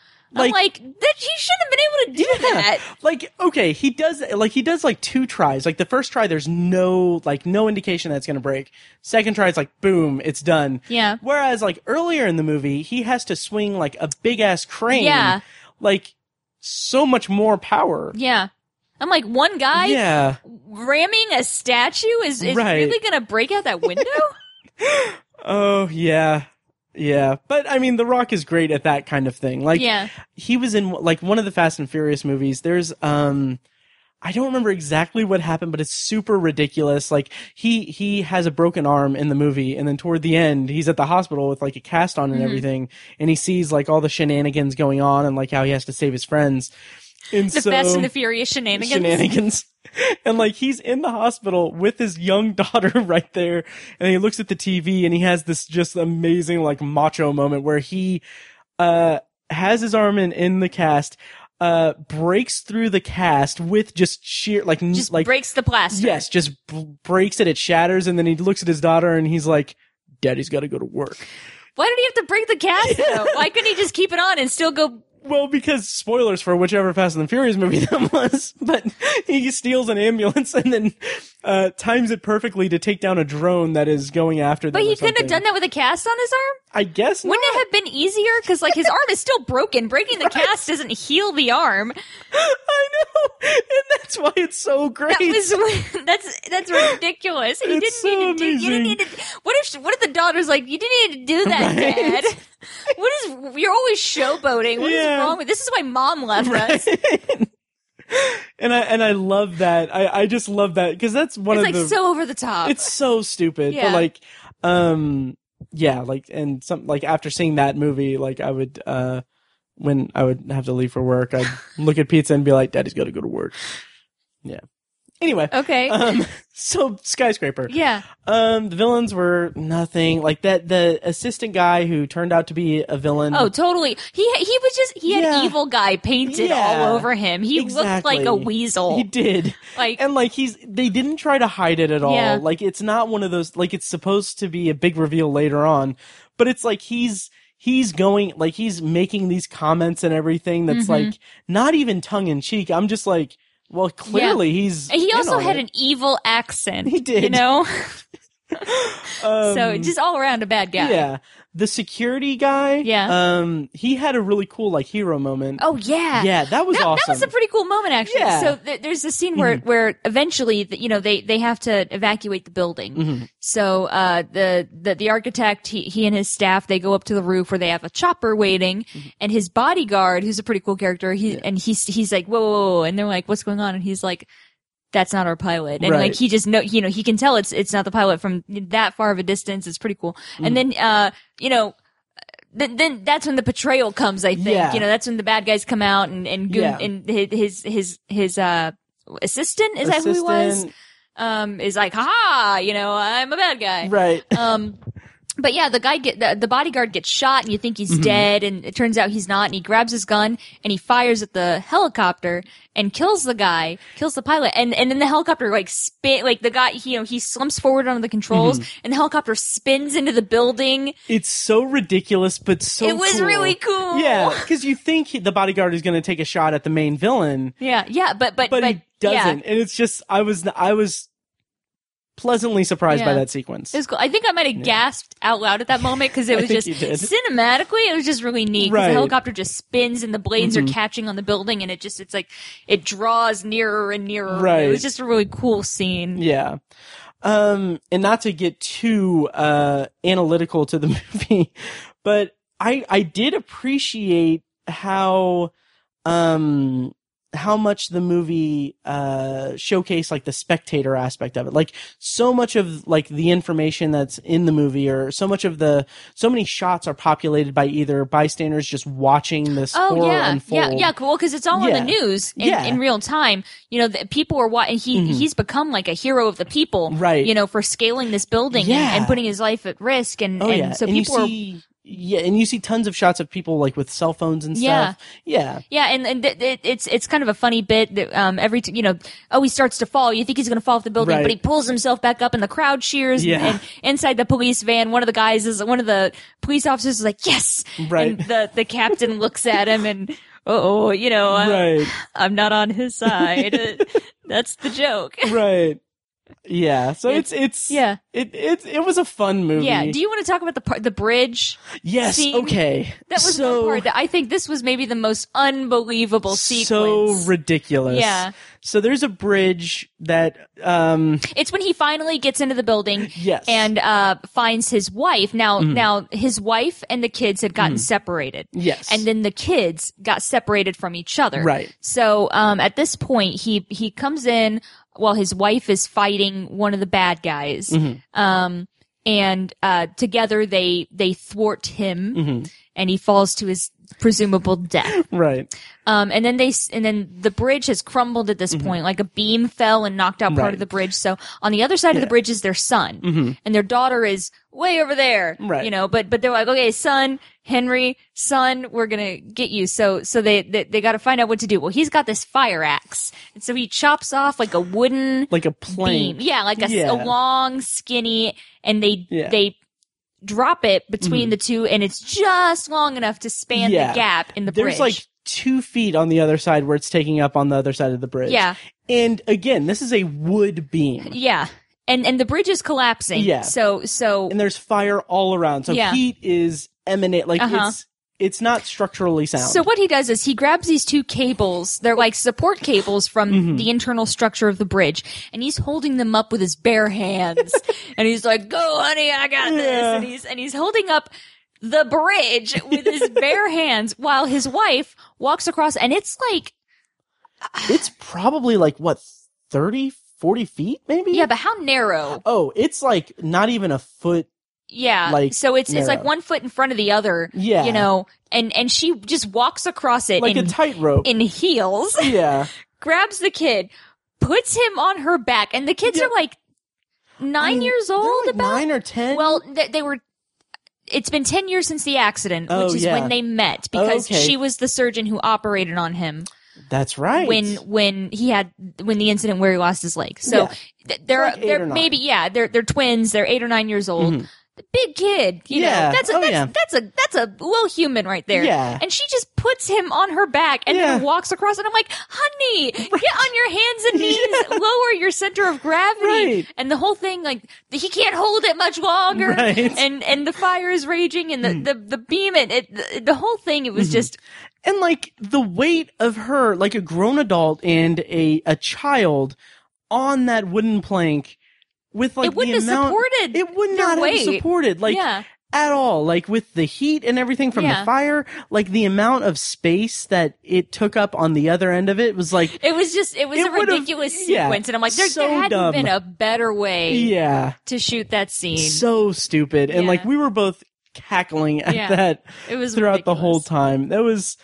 It was the one sequence where I was like, okay, one of the sequences where I was like, okay, this is a little too stupid. Yeah. Like this is not fun. This is silly. Yeah. And anything else about it? About any about it that sticks out? Buildings are cool. Fires are cool. No, I think we covered it. Yeah. Yeah. Okay. Yeah. Well, that is our review of Skyscraper. If you're into big dumb action movies, go see it. Yeah, it was fun. It was a fun movie. Yeah. And like, it's interesting because The Rock has made this movie before, essentially. Like, just this summer, he came out with Rampage. Yeah. And then a couple years ago, there was San Andreas, which is basically the same Yeah. premise. Now, we didn't get a chance to see Rampage. I wanted to, though. Yeah. And I mean, it's on like Google Play, so I'm probably going to rent it eventually. So sometime we'll have to watch it. Yeah, and compare. But yes, exactly. The big, like, well, I'll have you on for like a big, like, The Rock we episode. should watch a bunch of Rock movies Yes. and then talk about how they're all the same movie. Exactly. San Andreas, Rampage. We'll watch Yeah. Skyscraper Yeah. again. We'll notice all the Yeah. nuance, All the subtle differences. nuance. Yeah. I do really want to see Jumanji. I kinda Welcome wanna to see the that Jungle. too. I've It heard looked really good fun. things. Yeah. Yeah.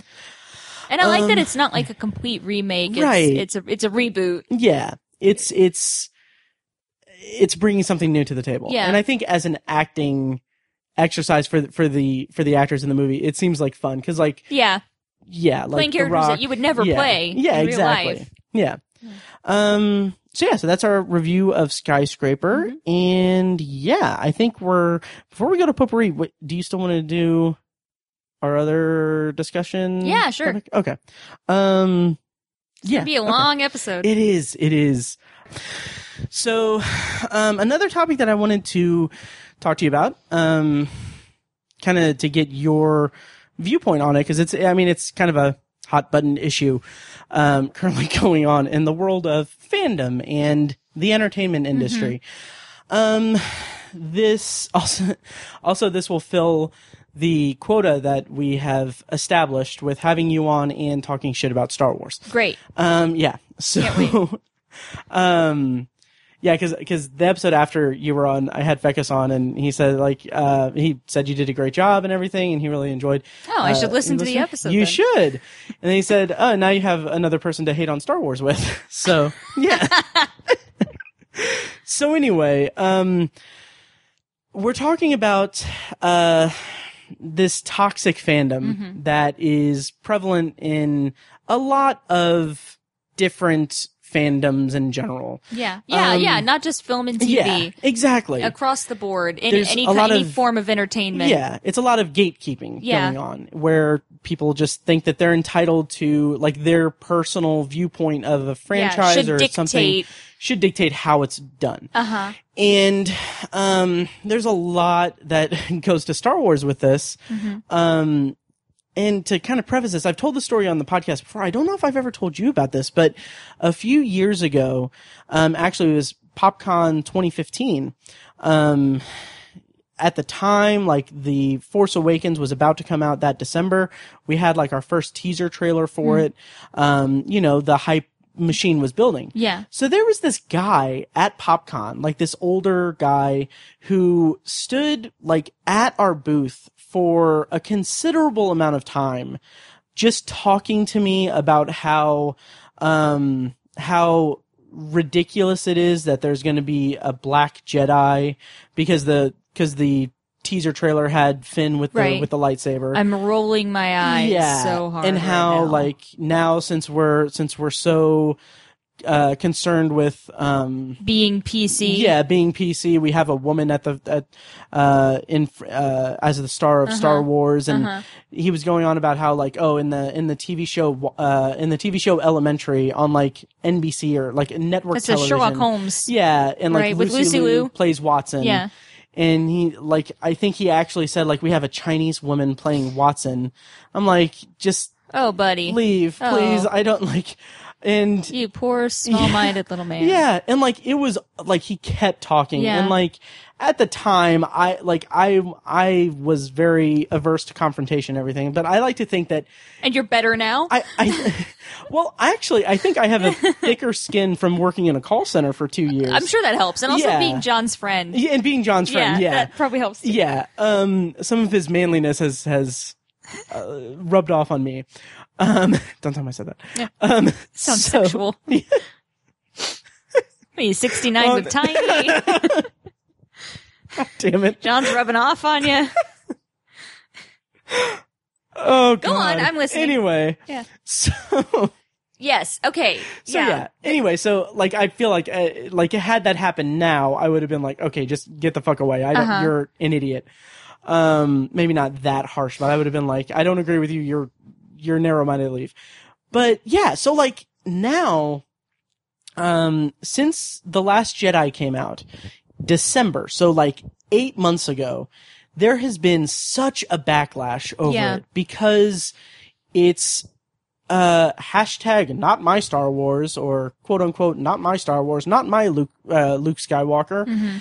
And like, it's just what it boils down to, just a blanket statement here, is that it's fans of the franchise feeling that they are entitled to dictate what the franchise is now that it's in new hands.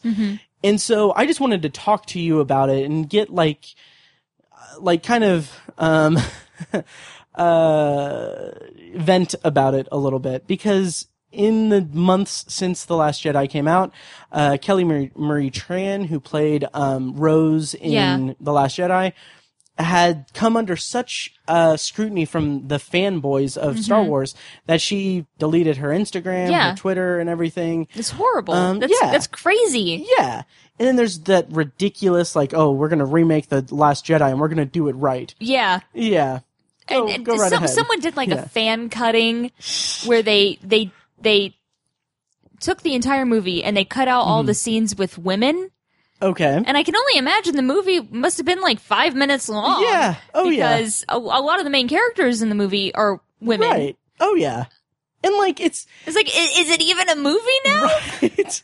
What is it? What do you have now? What is it? And like, there's such a, like, the fan base is so, I shouldn't say the fan base, because these people are extremists. Yeah, it is a very vocal minority. Yeah. I'm sure. Like, it's not indicative of every Star Wars fan, but they are so butthurt over the fact that, you know. Yeah. That there are minorities and women in their movies now. Exactly. And that a woman is at the head of it. Kathleen Kennedy is the person that's in charge of it. And like, it's funny in a way, because like, it's such a ridiculous thing to get so heated about. Like when we talked, like when me and Mike and Tiny talked about The Last Jedi in our year in review episode back in January, like Mike is a longtime fan of the franchise. He loves Star Wars. His biggest complaint over it is that it's clear that they don't have like a story mapped out. Okay. Like, and that's a legitimate concern. That's a legitimate concern. Yeah. And like, I could see getting that kind of passion over it if that's what they were passionate about. Yeah. But because you for the first time in your life aren't being represented right as the main character in a franchise that, frankly, and I'm going to alienate again a lot of Star Wars fans, frankly, the franchise isn't that good still. It's just it's a silly space franchise. Like, space fantasy franchise. Like, it's entertainment. Like, there are some themes to it and everything. Like, there's plays with like good and evil and stuff like that, but it's not a subtle, right, like nuanced kind of thing about, you know. And I don't know. It's for me, it's such a weird thing to get so impassioned about, because diversity in films, right, like, is a great thing. Yeah. All you're doing is bringing more demographics into the fandom. You know, right. Now you have little black boys who can look at this film and say, I see myself in this movie. You know, you have little girls who can look at this film and, you know, maybe a movie that was never for them, you know, right. And they can look at it and say, I can see myself in this. And what is so wrong about that? It's Poe Dameron wasn't enough? Right. Yeah. You got Poe Dameron? Yeah. And Poe, like, it's what a Oscar, great character. Yeah. And Oscar Isaac, he's a minority too. Like, he is, what is his, he's Guatemalan. Is he? He's part Guatemalan and Cuban. Like, his mother is Guatemalan, his father is Cuban. Like, it's just, and like, he's an incredible character and like an act, like, he's amazing. Who is Phantasma? Gwendolyn Christie. What is her, is it she's also Phasma. Oh, Phasma. Yeah. She's also on Game of Thrones, Yeah. right? Yep. There was all this when I remember when like pictures of her in costume came out, and people were like, "How were we even supposed to know that's a woman? That doesn't look like woman's armor." And that's sort of what's come out with. Have you seen the She-Ra? The new She-Ra cartoon reboot? I haven't. Well, they've just released the first images of the characters. Okay. And the character, obviously, She-Ra is a girl. She's like a young teenager. Okay. And she dresses kind of tomboyish from, it's definitely not the over-sexualized cartoon character that we're familiar with if you used to watch the cartoon. She looks like a preteen or something, and she's wearing like a breastplate, and she has shorts on under her skirt, and everyone is up in arms about this character because she doesn't look like a girl. And here's the thing. This is obviously a young cartoon character. Right. A cartoon marketed toward children, and you are upset because she's not sexy enough for you. It's like, look at your own life. Yeah. Examine your choices. Reevaluate. There's something wrong with you. Like, why is this a point of contention for you? Yeah. And it goes back to Phasma. Phasma? Yeah, Phasma. Yeah. People were mad because she wasn't sexy enough. Right. And it's like, first of all, I always get, like, that's one thing that always really bothers me is like women's armor in video games or in cartoons or stuff. It's always like, oh, here's a loincloth and some boob cutlets. Right. And that's it. And all your vital areas are exposed. And it's like, it's really cool to see like really good female armor. Yeah. Like that's always just like, cause it's so rarely done. And I really liked that character. She's a villain. She has a great fight sequence. Nice. And it was really cool to see like this character who, she doesn't have to dress in revealing skimpy, armor. And it just, I don't know, it was really cool. And everyone was like so mad. Yeah. It's so, and like, this will be crass, but like, in this day and age, why do you need sex appeal in everything? In yeah, like, why does every female character have to be overly sexualized? Like, I don't, and yes. And I get it when it's appropriate. I do. Yeah. Oh yeah. But sometimes it's just not necessary. Not. And like, this also goes into like, you're telling me Phasma would need to be wearing revealing clothing and high heels? Yeah. And like, it's super just dumb to get a bug up your ass about that because like my problem with Phasma is the character is essentially Boba Fett in that she does nothing in the movies. Okay. And like, I just thought she was cool. Yeah. I mean, she looks cool and she has that tether to Finn's character in The Last Jedi, but like both movies, I'm like, okay, she's clearly like a Boba Fett character. Like in the original trilogy, Boba Fett is nothing. Like Boba Fett is so nothing. Cool. He does nothing. He's cool though. Sure. But like, it's just, I'm more just perturbed by the lack of writing in these movies for these characters rather than the design and everything. Your lack of character development disturbs me. Jesus. Anyway, and then this also, I can branch off onto this and we'll circle back to the fandom and everything. But, yeah. And like, I go into these things where I am like, since now I work out of the call center, like not in the call center, but I'm a processor now. Like I have to, like I can listen to anything I want during the day and like I can work while I listen to music or podcasts. So since that is a new development within the last month or so, I went on a tear just searching for any like movie or TV podcast that I could find and just kind of like sample each one. So you can see how it's done. Yeah. No. No. Okay. God damn it. That was a good one. But, but like so I can have something to listen to and like binge listen to because all of my podcasts that I listen to, I've listened to all of like, I don't have new episodes to listen to of the podcast I listen to. But like the thing that I found in a lot of movie podcasts, and I'm not going to name podcasts, although I will mention that the podcast Blank Check with David and Griffin is phenomenal. Like these two guys are, like they're actually, at least Griffin is like a working actor. He is in, The Tick on Amazon. And really? Yeah.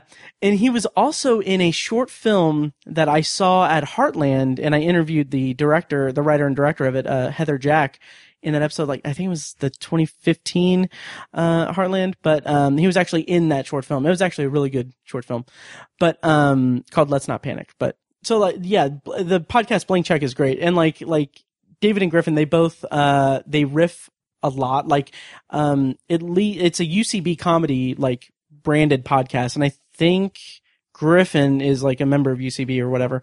But like, it's just their back and forth is hilarious. But anyway, the other podcasts I found and listened to and sampled, a disturbing amount of just,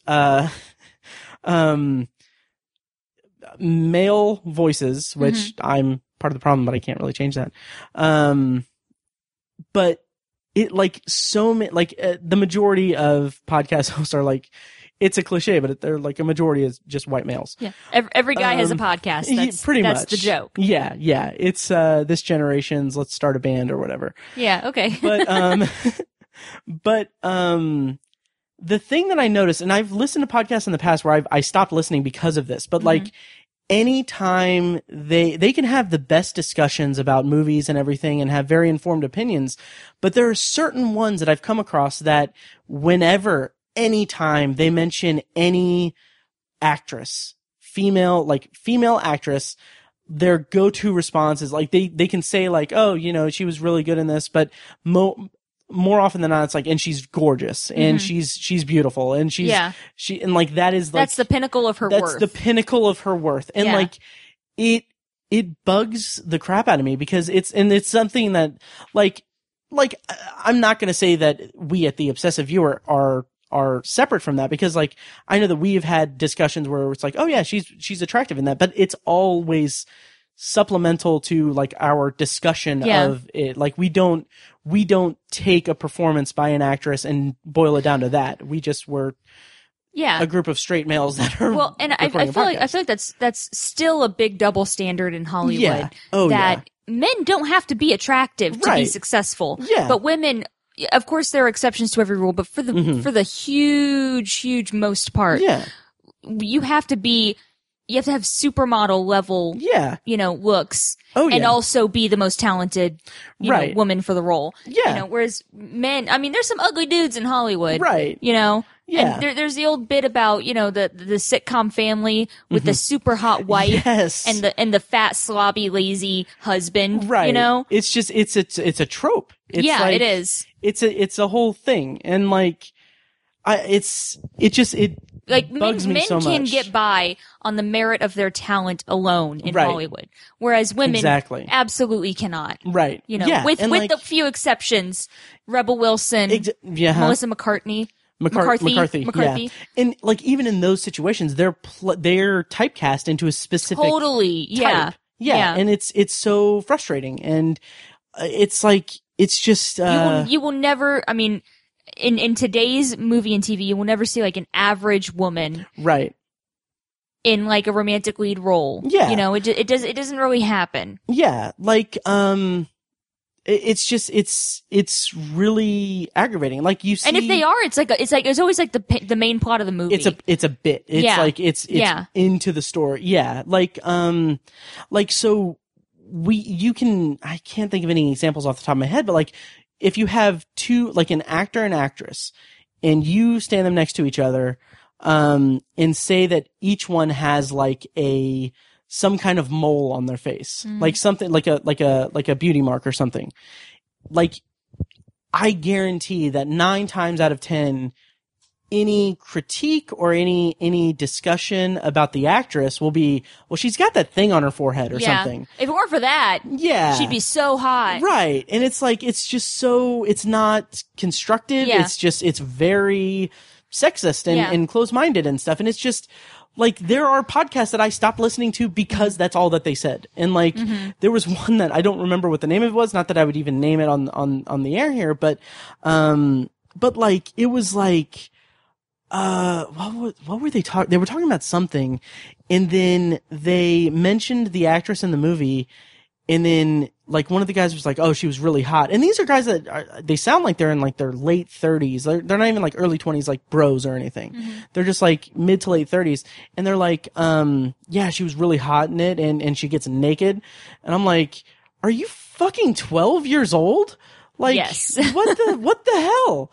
Like, it's just, so I think a lot of these bros are butthurt that these women have actual plot points and stories to tell in the film, and that they're central characters, and they're not just vehicles for the men, for the male characters to use to advance their plots. Because that's a lot of times, especially in the action franchise, that's what women are. Yeah. You know, they're only there to advance the male plot. Yeah. You know, because 9 times out of 10, the male character is going to be the main character in the film. Exactly. Yeah, and like we talked about this about Solo, like Tandy Newton gets fridged early on in the movie, and it's like you even mentioned, like you felt like Solo was kind of Disney and Lucasfilm's like apology. I really feel like that, and especially with this, with a little more distance between it, it really just feels like they're like, oh. All the guys didn't like our movies with the girl in the lead. Let's give them this. Here, look, we're still the same movies that you've always loved. Here it is. Yeah. You know, it really felt like that. Yeah. And I can definitely see that. I don't know how much of a conscious effort it was, if it was, cause it was a troubled production anyway. Yeah. But like, it's clearly like, I don't know. It's just, that's also part of it. It's a prequel with Han Solo. Like, it's kind of stuck to the, 70s and 80s style of filmmaking where that's what Star Wars was. It was about Luke Skywalker and Han Solo and them fighting over Princess Leia. Yeah, so it's just so it's weird the entitlement that some people can have. Like, I am a fan of this work or this franchise, therefore I have ownership of it. Right. And they should cater to whatever I want. It's just it's a weird sentiment to have. But it's not the only type of toxic fandom that there is. Right. Yeah. There's Rick and Morty, the cartoon. Yes. They've got a weird fan base, and I think a lot of it is guys who they see this show and it's, oh, you wouldn't get it. It's it's there's the great copy pasta thing. But it's just seen as like this great adult cartoon, and it is a good show. It is, yeah. But they're like, oh, you wouldn't get it. You wouldn't get the humor. You wouldn't get, it's too smart, or it's too whatever. The whole thing with the Szechuan sauce. Oh my God. Where these dudes lost their freaking minds when McDonald's ran out of Szechuan sauce that they wanted so freaking bad. For like, it was. Have you seen the clip of the dude? He's standing on the counter in the McDonald's and he's like, I want my Szechuan sauce, and he's just yelling at the top of his lungs. And he has his shirt over his head. He's emulating the, I haven't seen the latest season of Rick and Morty or whatever season it was that had this, but Pickle Rick, I guess, is a thing. He's like screaming like, I'm Pickle Rick, I'm Pickle Rick. It's so weird. It's so stupid and weird, and like, there's a great like copy pasta thing where like it's like this default like reaction. I think it was satire when it was originally written, but it was like, to understand Rick and Morty, you need to have a clear grasp of theoretical physics and have like science and stuff. What? Yeah. And like there are some great like clips of like people like reading that or starting that, and then it cuts to that guy at McDonald's screaming. It's like, you guys are clearly fucking deluded. But yeah, and like the fandom of like Rick and Morty, like that is a perfect example, because that is a specialty item that was referenced in one episode of the show to no real like plot element or anything, for a promotion that McDonald's, strictly for randomness sake. It was a promotion that they did in McDonald's when Mulan came out in the 90s. And then so obviously McDonald's did the corporate thing, and like they brought it back because, hey, they're going to sell a lot of shit. And it's a smart like marketing move, but like the entitlement, like people camping out to get this fucking thing. Because it was referenced on their TV show. It's absurd. Yeah. Like, 20 years from now, how much money is a packet of Szechuan sauce from McDonald's Oh, you don't want to know. going to be worth? I don't think it'll be worth much. I really don't. Not worth the outcry over it. But, like, there is a sense of entitlement with Rick and Morty fans, and it's like, it's weird. It's so weird. Yeah. It's alienated me from the show. Yeah. To be honest. And fandom will do that. Yeah. I mean, fandoms can be mean. Like, certain fandoms, if you don't ship the right characters, you'll get death threats online. Right. Yep. That's your favorite character? Mm-hmm. You're gonna get death threats online. Right. You defend this character, you're gonna get death threats online. Like, it's crazy how people will, they'll dox people. Yeah. For not agreeing with them. It's ridiculous. And if you don't know what doxing is, that's like when people will find out the identity of someone on the internet and post all this personal information so that other people can track them down. Yeah. So they will publicly post their people will post their address and their phone numbers, and it's a form of virtual harassment. Yeah.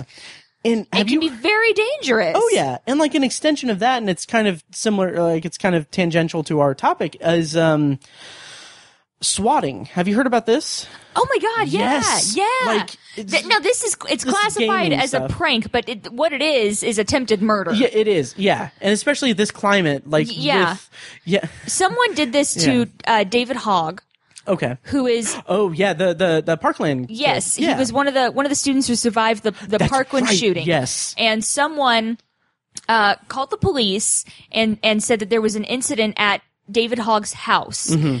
Said that there was someone dangerous. I believe they said it was someone with a gun. The police show up with a SWAT team, and they raid the house. Thankfully, the family wasn't home. I think the presumption was that the person who called 911 didn't know that they weren't home. Yeah. They were hoping that the SWAT team would get there, find a confused David Hogg, and shoot him and kill him. Yeah, that's what they're trying to do. And that outcome has happened. Like, there was I don't remember the specifics. I'll dig it up and add it to the show notes in the episode. But there has been like instances where like gamers like playing like Call of Duty or something get pissed off at a player, and like there was an incident where they called a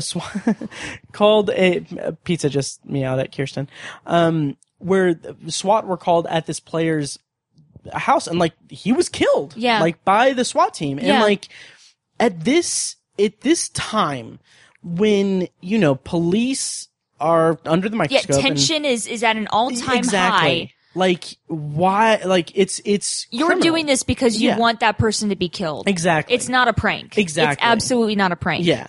And as an aside, just to everyone listening, there is an incredible documentary called Peace Officer that I saw at Heartland like 2 years ago.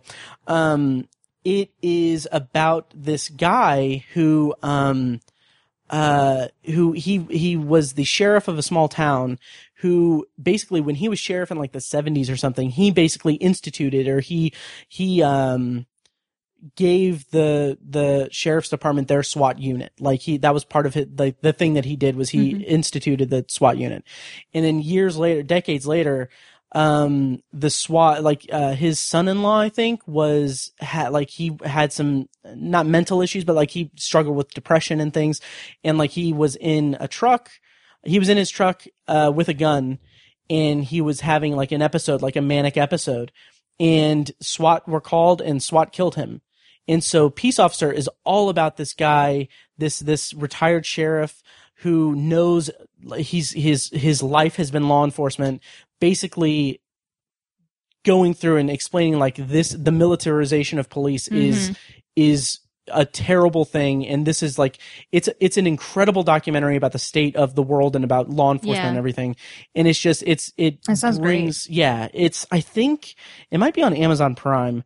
But yeah, it's an incredible documentary that I highly recommend everyone to watch, because it is the kind of like, I mean, yeah, I don't want to get into a whole thing, but like, I respect the hell out of law enforcement. I grew up in a law enforcement family, and like, when it is people using law enforcement as a weapon. That's against exactly other what it people. is. Yeah. Yeah. And it's not, it's horrible. Yeah. So yeah, that's terrible. Peace Officer is available on Amazon Prime to stream. So I highly, highly recommend it. But that just shows how far people will go in the fandom. Yeah. And there's, fandom like apologists. Yeah. People who will defend a celebrity because they're their favorite celebrity. Like I think about like Chris Brown. Okay. Yes. and I mean he beat back, this, I'm sure everyone knows the story. Right. Back when they were dating, Chris Brown and Rihanna got into a fight. He beat her severely, and there are pictures and audio from the 911 call. Yeah. And it's like, I've read like part of like the police report and everything. And like to say that he beat her is very underscoring it. Yeah. It's like it was horrific. It was her, like he would have killed her. Yeah. And that people who are like diehard Chris Brown fans will make excuses and forgive the behavior. Right. And I feel that's another form of toxic fandom. Oh yeah. That you will willingly excuse this behavior because you stan this person. Right. Yeah. Stan this person. Yes. I just learned I just learned where standing, it came from, and it came from the Eminem song. Right. Stan. Where great song. A song about toxic fandom. Right. Where this guy is so obsessed with Slim Shady. Right. And he's so worked up with the fact that Slim won't write him back. Right. That he locks his pregnant girlfriend in the trunk and drives off a bridge. Yeah. And kills them. Oh yeah. And commits murder-suicide. And then at the end, Eminem's writing him back, and then he realizes, oh shit, it was you. And so that's where the term "standing" came from. Right. I didn't know that until very recently. Yeah, me neither. I hadn't because I'd heard it and I kind of used it. Oh really? I stand the celebrity. Oh, okay. It's like a thing. It's like internet speak. Sure. But that's where it came from. But some people will just go so far. Yeah.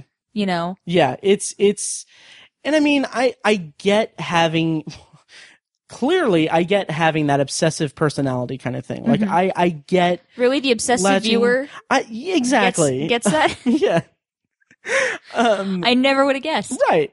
But like, I get the idea of taking a hobby or something you're a fan of and making that part of your identity. Yeah. And I even get being upset. Yeah. When a TV show doesn't go your way or something, we were talking earlier. I used to love Criminal Minds, the TV show Criminal Minds. I watched it since I was in high school. I watched it all through college. And maybe about 4 or 5 years ago, I stopped watching it because the show just became like, it passed the point of ridiculousness for me. They jumped the shark in a huge way. And it's just like, it just became uninteresting. Yeah. And yeah, I wish that it would have. Honestly, I wish they would have ended it several years ago. But there's a huge part of me that wishes it could just still be like how it was in its its prime. But I don't own that show. Yeah, I was a fan, but they don't have to cater to whatever I want and need out of the show just because I was a viewer.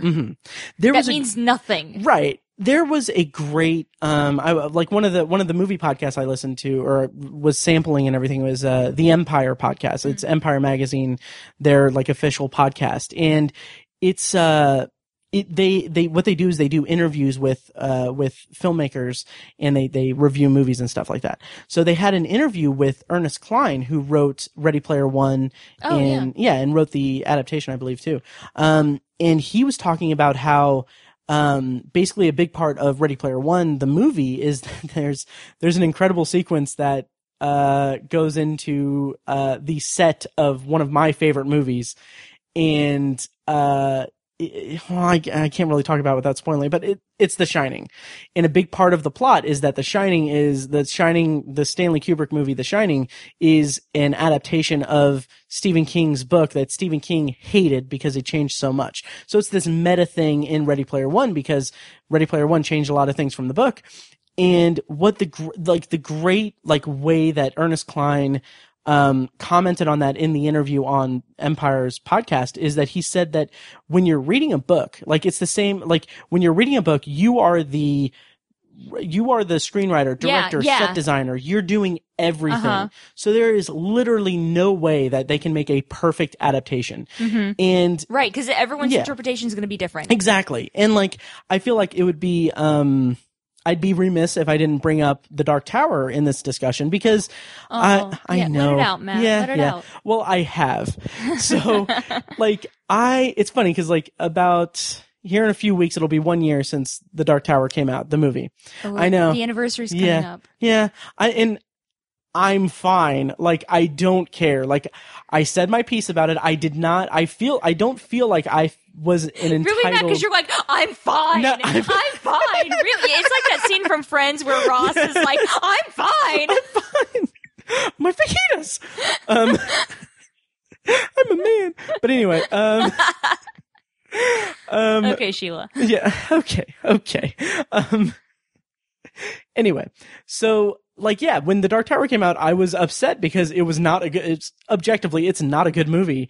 There are many problems with it, and it is an adaptation. It's not? I've never heard that. I know. No one's ever told me Go that. to towerjunkiespod.com. Huh. I'll give you some business Wow. cards.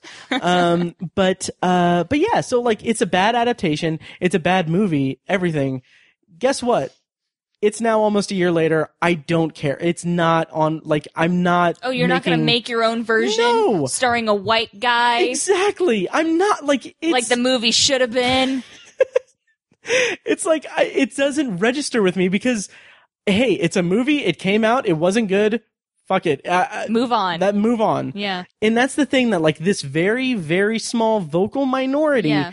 of Star Wars fans that can't get over the fucking Last Jedi. Yeah. They need to listen to Tower Junkies. And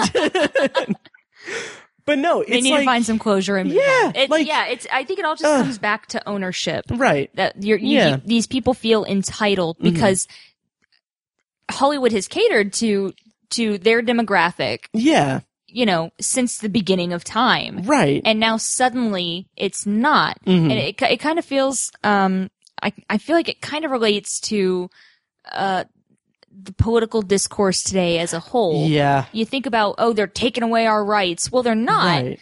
They're making equal rights for everyone. You think that's taking something away from you, but it isn't. Right. You know, and I feel like that's kind of how this fandom, this specifically the Star Wars fandom is reacting. Like they're taking something away from you, but they aren't. Exactly. You still have the original films. Right. You still have those. And now you have these new movies. And if you Yeah. don't like them, that's fine. Yeah. Just get over it and Yeah. move on. Start a podcast. But hey, maybe you will like them. Yeah. Give it them a shot, chance. you know? I'm trying to find this tweet that was so great. I don't remember the context. I just remember the response. Like, is the worst thing really that you enjoy a movie starring a woman? Is that like the worst thing in the world? Like literally it's the same kind of thing. And even it's an even more ridiculous thing than the thing that I'm going to compare it to. But it's like the same thing of like people that oppose gay marriage. Like, Yeah. oh, it's gonna ruin all marriage. How the fuck is that gonna be a thing? Is it Like, really? Yeah. Like how Is it really going to insecure- ruin your fifth drunken marriage? Right, That you have exactly. with a woman that you don't even know? Right. Is this really? Wait, how do you know so much about? Never mind. But like, it's so ridiculous. Because it's Like I said, not- it's not taking anything away from you. No, it's not. It's just taking away this perception you have that you have Yeah. any kind of ownership over Yeah. anything. Yeah. Like, and it's not. You're not the creator of this particular thing. I can't find it, but I can't find the tweet, but it was amazing. It was like someone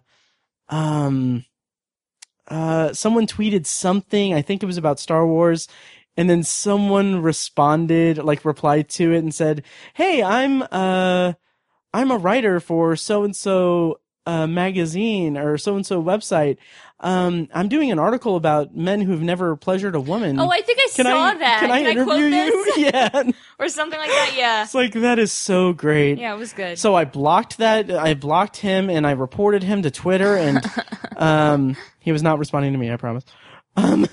But yeah, so it's just, I can't find it. But yeah, it's Yeah. ridiculous. And it's just, the anonymity that the internet gives people Yeah. is what allows this, Yeah. because you can send hate like you can say horrible, vicious things to actors, to directors, to writers, you know, and so what? Yeah. You're anonymous. Yeah. It's the first time that we have I could sit here and send a tweet to the director of a Star Wars movie. Yeah. And like, there's a chance that he'd respond. Yeah. Like, people have a direct line of contact with creative people. With everybody. Yeah.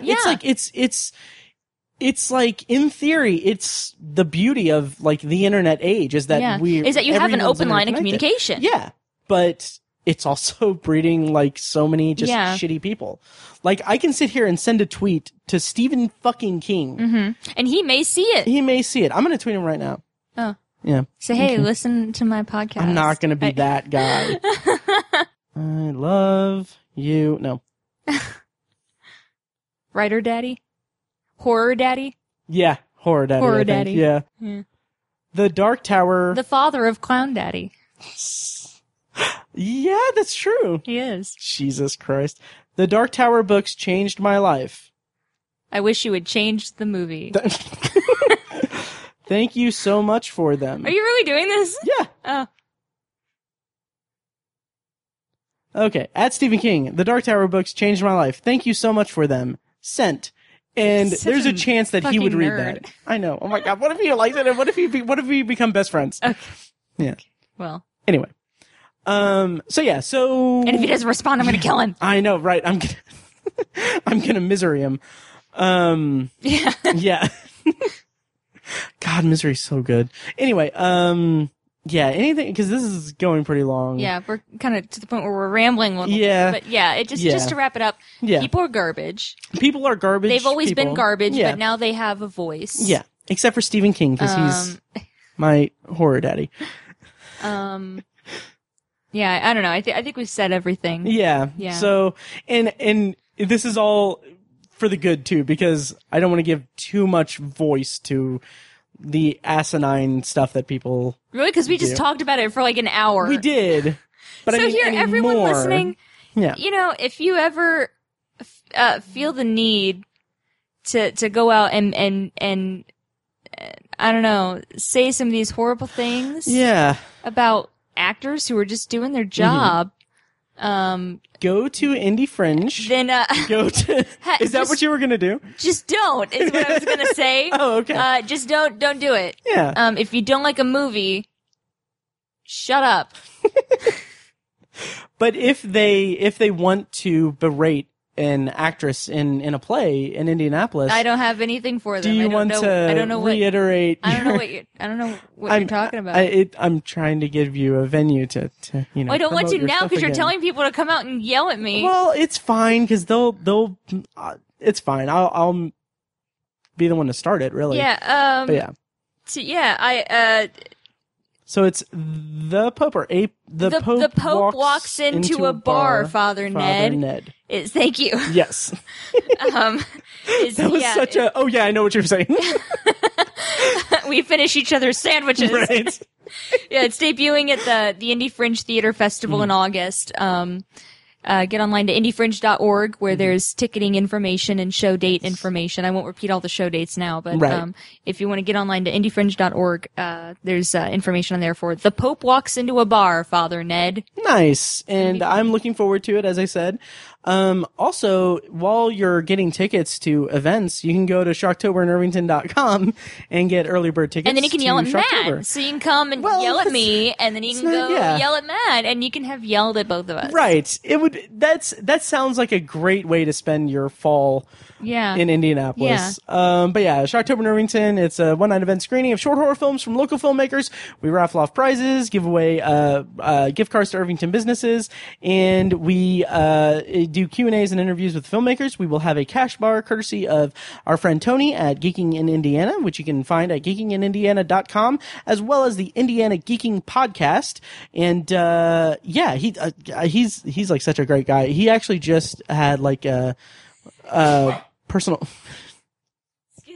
Wow. I sneezed. I'm here about that's what I think about that. about to say a very heartfelt thing to a friend of mine, and you sneeze and interrupt. I'm sorry, it. I'm being toxic. Yes, you are. You feel like you're entitled to all of my friendship. I'm entitled to my sneak. That me talking about another friend is threatening you, so you're derailing it. Anyway. I felt that coming for like 5 minutes. I feel so much better now. Jesus. Anyway, Tony just recently had like an incident that happened, so like he's recovering and everything, and I'm super happy that he's getting back on his feet. But show him some love on Twitter at Indiana Geeking, and check out geekingindiana.com, and super happy that you guys are doing okay. Thanks for the cash bar. Yes, That's it's gonna be great. That's there's cool. gonna be, I think, we gonna wine. get drunk. Yeah, there's gonna be wine and Blackacre beer. Oh, cool. So that's gonna be good. That's gonna be good. That'll be fun. So I'm gonna be wasted when we do our Q&As. But yeah, again, that's October 12th at Playground Production Studios. And yeah, that's gonna about do it for us. And thank you once again, Kyrsten, for coming back on. Thank you for having me on. Yeah, this was a lot of fun. This is always a blast. I'm glad that this is what we talk about normally. Exactly. Just we have microphones in our hands. Yeah, and we've been sitting here for so long. It's dark now. We're sitting here in just darkness, right? Because we've been here so long talking. We have. All right. Well, that's gonna do it. Thank you guys so much for listening, and we'll see you next time.